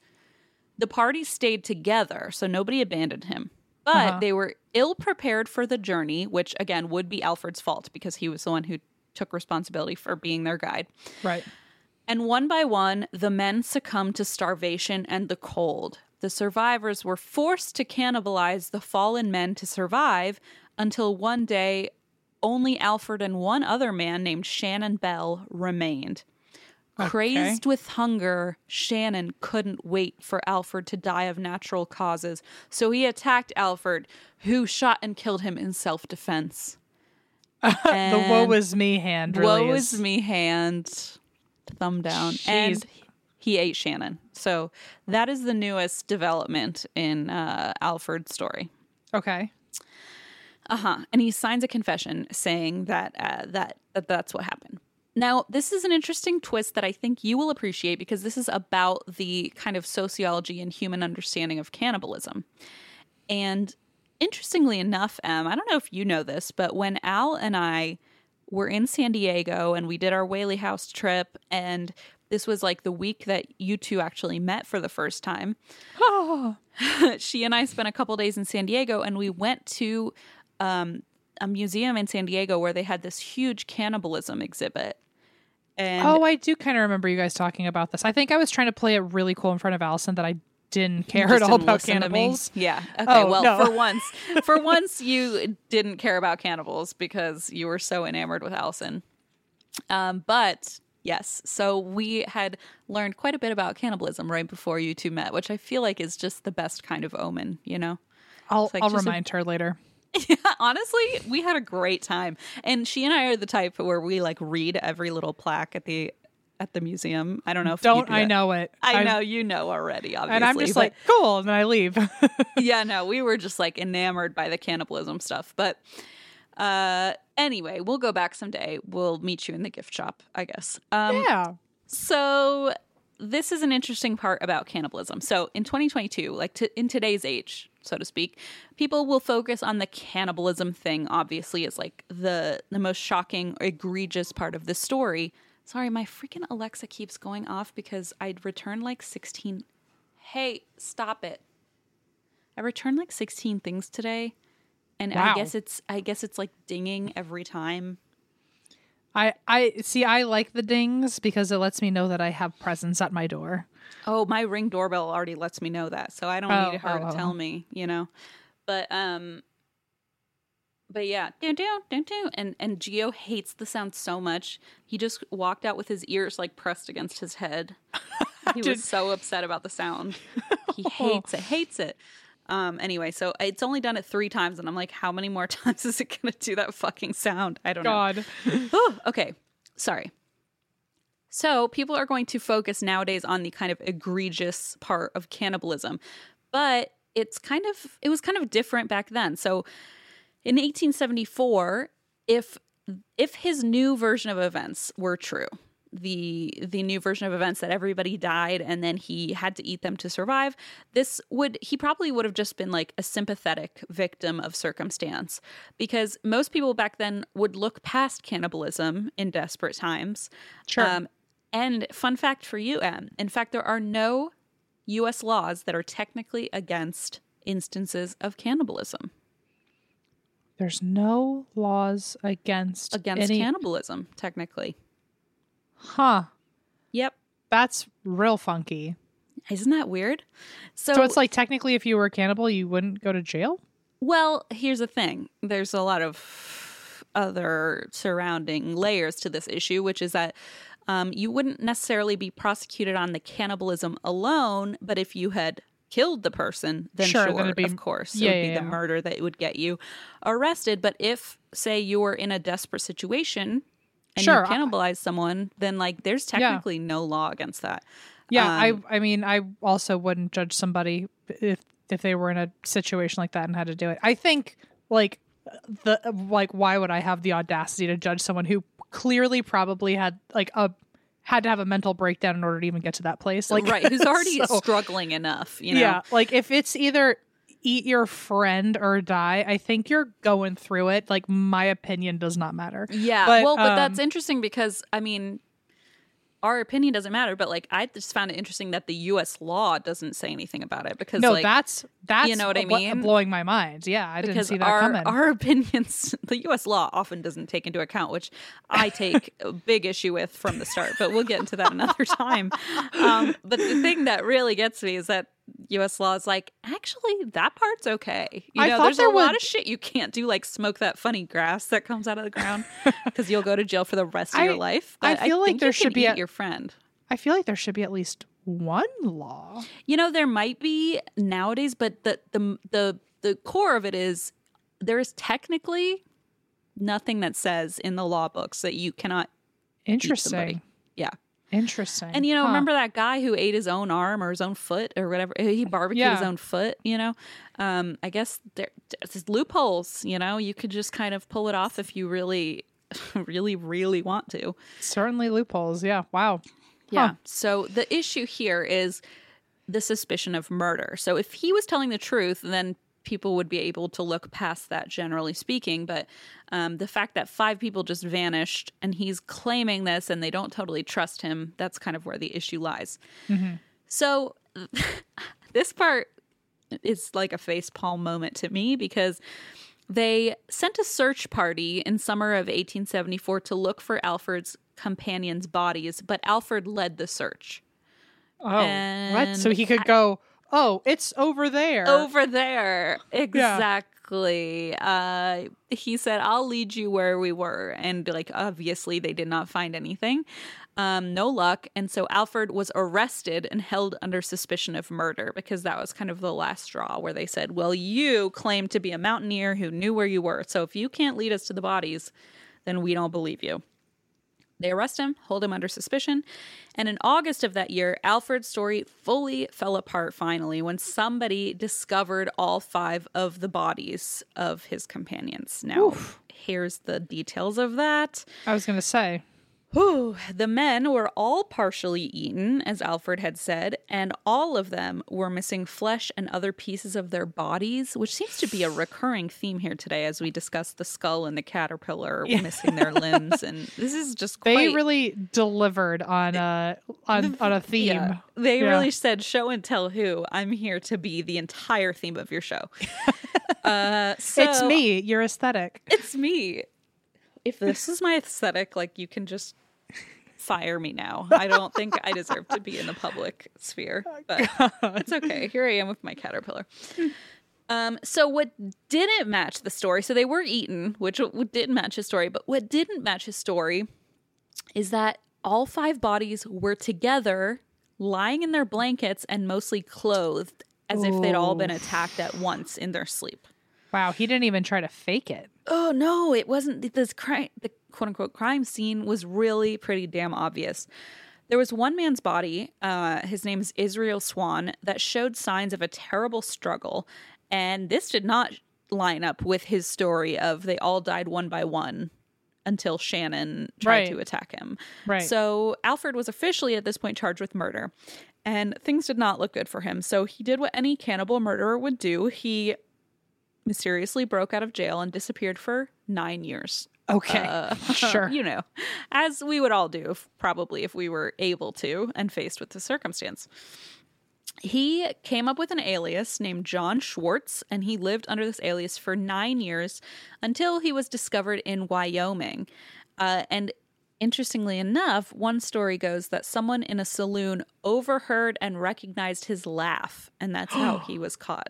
Can you imagine having that distinct of a laugh that you someone can imagine it because it's you. Oh. Boy. It's your little dolphin laugh, your little Elmo dolphin laugh. Yeah. I feel like I've got about a dozen laughs. I don't know which one would be the most distinct, but good to know one. that the first one you picked is the one I will be avoiding when I go into witness protection. Honestly, if I hear that from across the bar, I know it's you. I know. I would know your laugh anywhere, you know? Because I make you laugh so much. Okay. That I'm just used to it by now. I do wonder, like, in witness protection, do they teach you how to, like, do a different laugh? Because, like, some of the things that come out of my throat are really just like a guttural experience. And also like something you can't control, you know? I know. Like, how do you, I don't know what you do. I don't know. Okay, good to know. For all the laughter, I know the Elmo one is the one I should really be the most nervous about getting caught on. Be careful. Got it. Okay, so in March of 1883, Alfred signed a second confession, and he has a new story now. So this is story number 3. Great. He said, I know, so buckle up. He says that his party was exhausted, starving, and lost. Again, all of this would be his doing because he was in charge of getting them safely from one place to another, but that's besides the point. They all got too weak to continue, and after they made camp, Alfred set out alone for several hours looking for the trail to lead them to safety. When he returned to camp from being such a big hero, you know, yes, he found the crazed Shannon Bell. He must not have liked this Shannon Bell guy because he's always the villain in Shannon any of his is tellings. Somewhere up there looking down being like, what the fuck? What the hell? I was the only person. Yeah, I bet you that was the one that he got along with the least because every time he's like, Shannon Bell tried to eat me. That was the one who was thinking like, man, I should have gone with the first group. Like, yeah, he's like Oliver. He was clearly voicing his disdain for sticking around. And now it's like, fine, Shannon, you're going to be the crux of this whole story. Fine, Shannon, you're the cannibal now. Because he says he found the crazed Shannon Bell cooking flesh over a fire after having killed the other 4 men with a hatchet. Oh, now, Alfred says that Shannon turned the hatchet on him. And in self-defense, he shot Shannon twice, killing his final travel companion. And get this, Alfred nobly waited several days before finally resorting to cannibalism. Oh my God. But he had to do it, you know, to survive. Woe is me, once again. I know it. The court did not buy it. They found it damning that Alfred changed his story twice. And Alfred was charged with the murder of Israel Swan because that was the one where they could see the defensive wounds, and he was sentenced to hang. One reporter at the trial said that when Alfred heard the verdict, quote, instead of the hopeful expression he has borne all through the trial, there was a decided, painful expression of sadness and resignation. He looked 10 years older than he did yesterday. Oof. However, as Colorado became an official state, there was sort of this like legislative error / loophole in the criminal codes. And so Alfred had to be tried again. Oh. And this time he was found guilty on 5 counts of manslaughter and was sentenced, instead of to hang, he was sentenced to 40 years in prison. Holy crap. Okay. So, wow. He got off the death penalty, got life in prison. Oh, right. So during his time in prison, Alfred managed to secure a government pension as a Civil War veteran. Over time, he was consistently targeted by con men, interestingly, and he did actually lose money to con men once or twice. There's one example I have here where a man wanted to use Alfred to promote his business, and so he said he would connect Alfred to a man named William Anderson, who would appeal Alfred's sentence under a notion that a crime which took place on Ute territory never should have been prosecuted in the first place. So basically there's this other loophole they're trying to say, which is, oh, well, this is, indigenous land and the Ute tribe owns this land. And so technically you shouldn't have even been prosecuted for this crime because it's their land. Okay. Not ours. Don't love that, though, if that means anyone could just go over to their territory and hurt them and then not be prosecuted. It's really bullshit because it's saying like, well, that's their responsibility. It's their land. And it's like, since when have you ever said that? You know? Right. Since when have we ever claimed, oh, it's not our land. So technically we can't.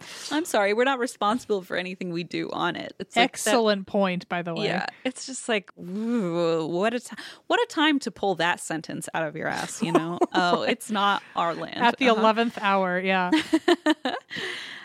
So this is one of the con men. Anyway, so the con man reaches out, says, I know this guy who can say you're on Ute territory and that's why you should not be prosecuted. Sketchy, okay, but whatever. So they're trying to go for this loophole. William, this guy who's trying to appeal his sentence based on this kind of loophole, reaches out to a woman named Polly Pry, who had apparently defended Alfred's innocence in her column in the Colorado Post. So Polly connects William to the paper's owners, whose names are Harry Tammen and Fred Bonfils. And somehow there's this big kerfuffle between all of them. Okay. What? And William ends up shooting Harry, one of the owners of the newspaper. What? He probably said first? He said, if you don't get away from me, I'm going to shoot you. If you try to follow me, you know what I'll do. Yeah. Yeah, he shoots him in his office. Like, they're literally at the newspaper office. And William is trying to get these head of the newspaper to like cooperate with his plan on getting this guy out of jail because they were on Ute territory. They get into a kerfuffle. Chaos ensues. William shoots and wounds Harry and Fred, both of them.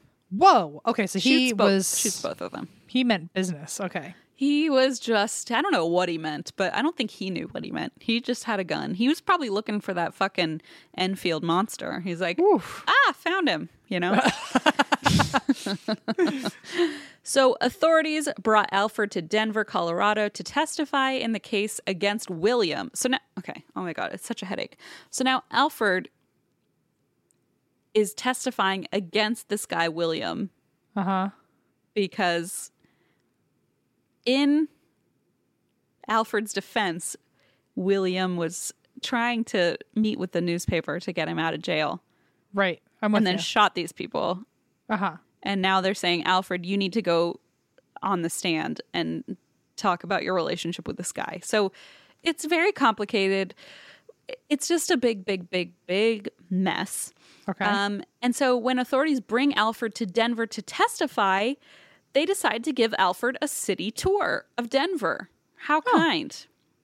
Yeah. Apparently, on this tour, Alfred does like kind of the mayoral thing, and he does his little wave, and he's like the dog at Copperopolis. He is like the dog at Copperopolis, and he takes a page out of Copper's little book, and he wins over every single person he meets, and suddenly, this is not expected, the authorities take him on this tour of Denver. All of a sudden, everybody in Denver is like, get this guy out of prison. We love this guy. Oh, God, he just used the old schmooze. The old schmooze. He must be charming as all get out, because there is this massive outcry for Alfred's release. And then they begin this aggressive petition campaign, and the governor decided to commute Alfred's sentence, and he was released. Because he's a charming mofo. That's freaking... I mean, I'm going to say bananagrams for the third time in this episode, but ding, ding, ding, triple threat bananagrams. Triple threat bananagrams. Honestly, it's shocking. So basically, he got conned by this guy who said, I can get you out of jail by saying you were on Ute territory. Let me just get this newspaper involved. Oops, I shot both of them. Well, now you have to go testify against me. Oh, but while you were touring Denver before the testimony, you won everybody over, and now you're out of jail. It's just the wildest like sequence of events. So anyway, he lived the rest of his days. He's out of prison now. He lives the rest of his days on his military pension. He dies in 1907. So that was 6 years after he was released, in Littleton, Colorado.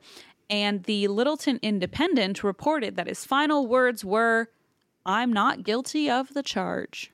Okay. After all this, my guy. Which is interesting too, because he was not in prison anymore. Right.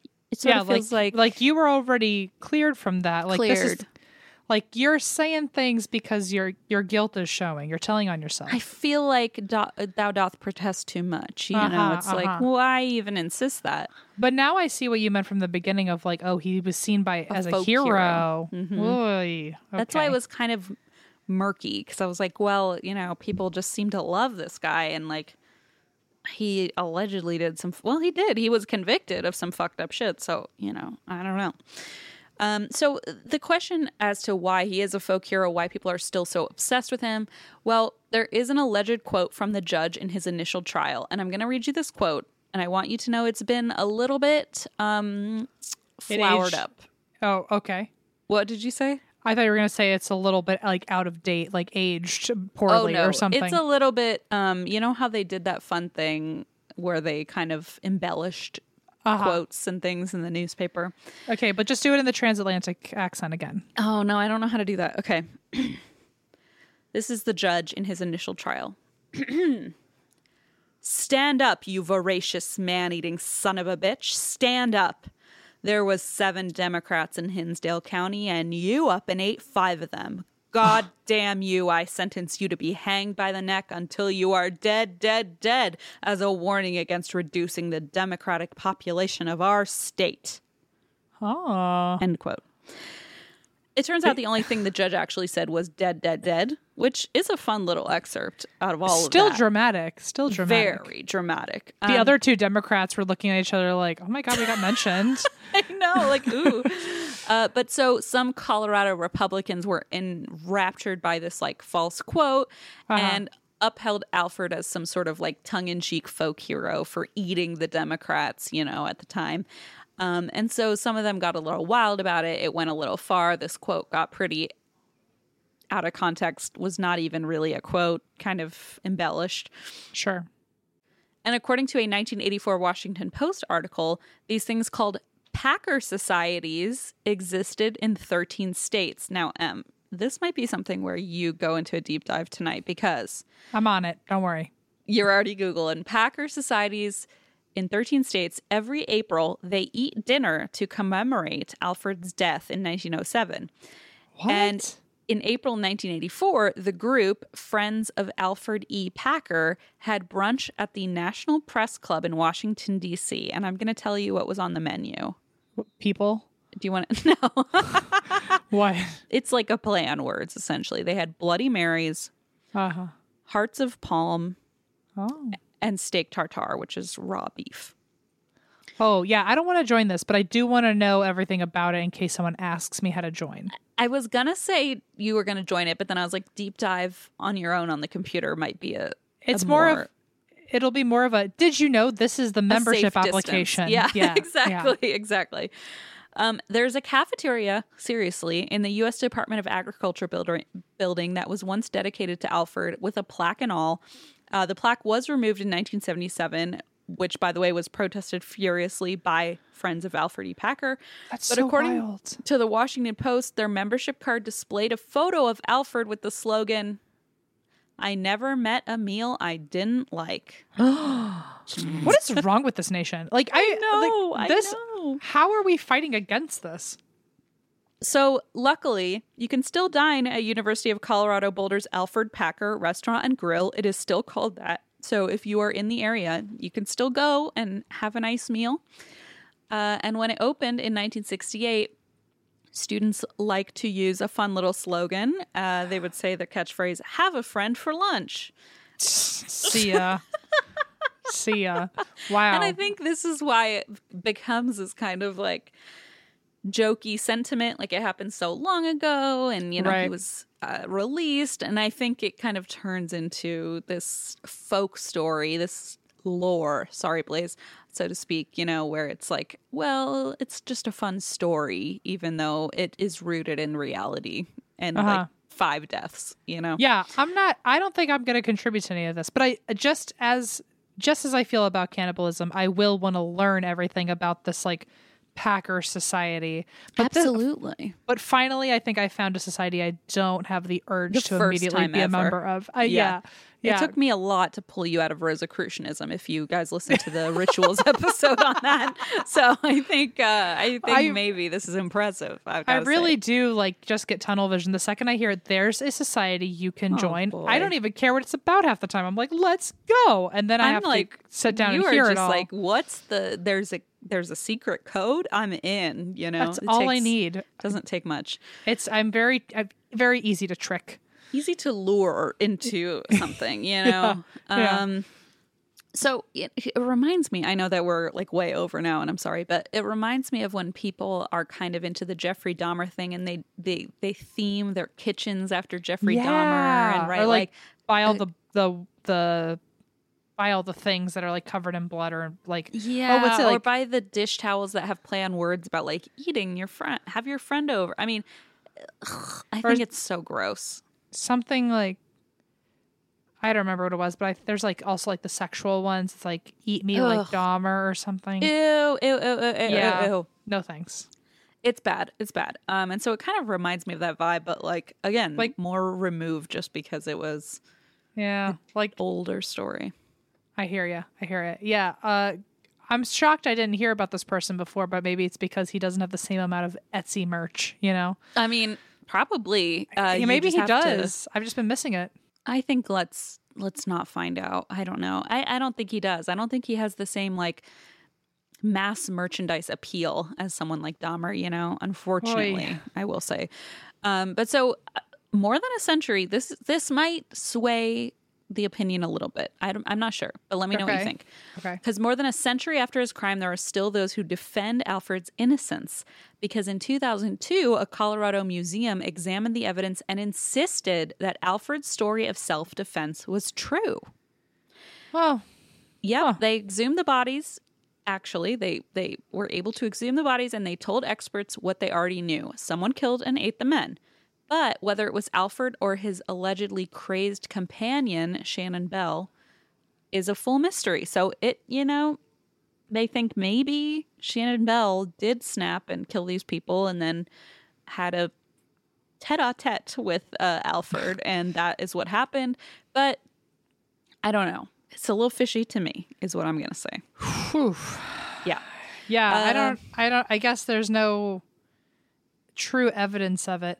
I don't know. I still feel like I don't know how I feel about it. He's sketching me out, Yeah, I don't feel good about it. No, I don't think I want to encounter this guy. Well, either way, Alfred E. Packer may perhaps rest in peace knowing that his memory is still beloved by many to this day, whether they're politicians, college students, or tourism bureaus. In 2017, Lake City, Colorado, where the 5 bodies were found, hosted a festival called Packer Days. What is going on? I'm telling you, to quote, celebrate survivalism, backcountry skills, and the pioneer spirit, which I argue isn't quite what was happening there. Right. But I do like the idea of it being like a survival camp or survival festival or something. That Absolutely. sounds cool. That part's cool and it feels very Colorado to me. The part that I don't necessarily think is something to be celebrated is that this guy basically took what the, local tribe told him to do and then said, fuck that. I'm going up this path and then people died whether or not it was directly exactly his fault. Yeah. It feels a little bit like, well, that really shouldn't be what we're doing either way, whether we're cannibals or not. But you know what? Who am I to say that? I am inside in my air conditioning. So I feel like it's not for me. And Em and I in a past life, maybe we're in Oliver's group, but I think maybe we were in Alfred's group. Maybe we were in Alfred's group. And in the next life, we said, we don't want to be outside anymore. Thanks. So. Right. Yeah. Oh, wow. Talk about a mystery, man. Talk about a mystery. And I'm sorry we kept you so long, Em, after you thought we were only doing a 10-minute after chat. I did think by like 2:45 I would be out of here, and it is past 5. Yeah, it is 8 o'clock here. I am leaving in the morning for Missouri, so still got to pack. But we can do our... Oh, God, we cannot get it together today. We could do our after chat. You were totally right. We should do our after chat. Okay, we're going to do our after chat. I have a fun idea for it if you don't have anything planned, but I think you might have something planned. I don't know. We'll see. Okay. Well, we'll see you on Patreon. Okay, we'll see if things are planned or not. Help. And that's why we drink. Oh my God. Listening to your favorite podcast? That's smart. Earning your degree online from Southern New Hampshire University? That's really smart. With 24/7 access to coursework, no set class times, and dedicated student support, you can go to school when and where it works for you. Low online tuition means you can even do it for less. And dedicated student support means we'll be with you from day one to graduation and beyond. Join a community of learners just like you. Go to snhu.edu today to start your free application.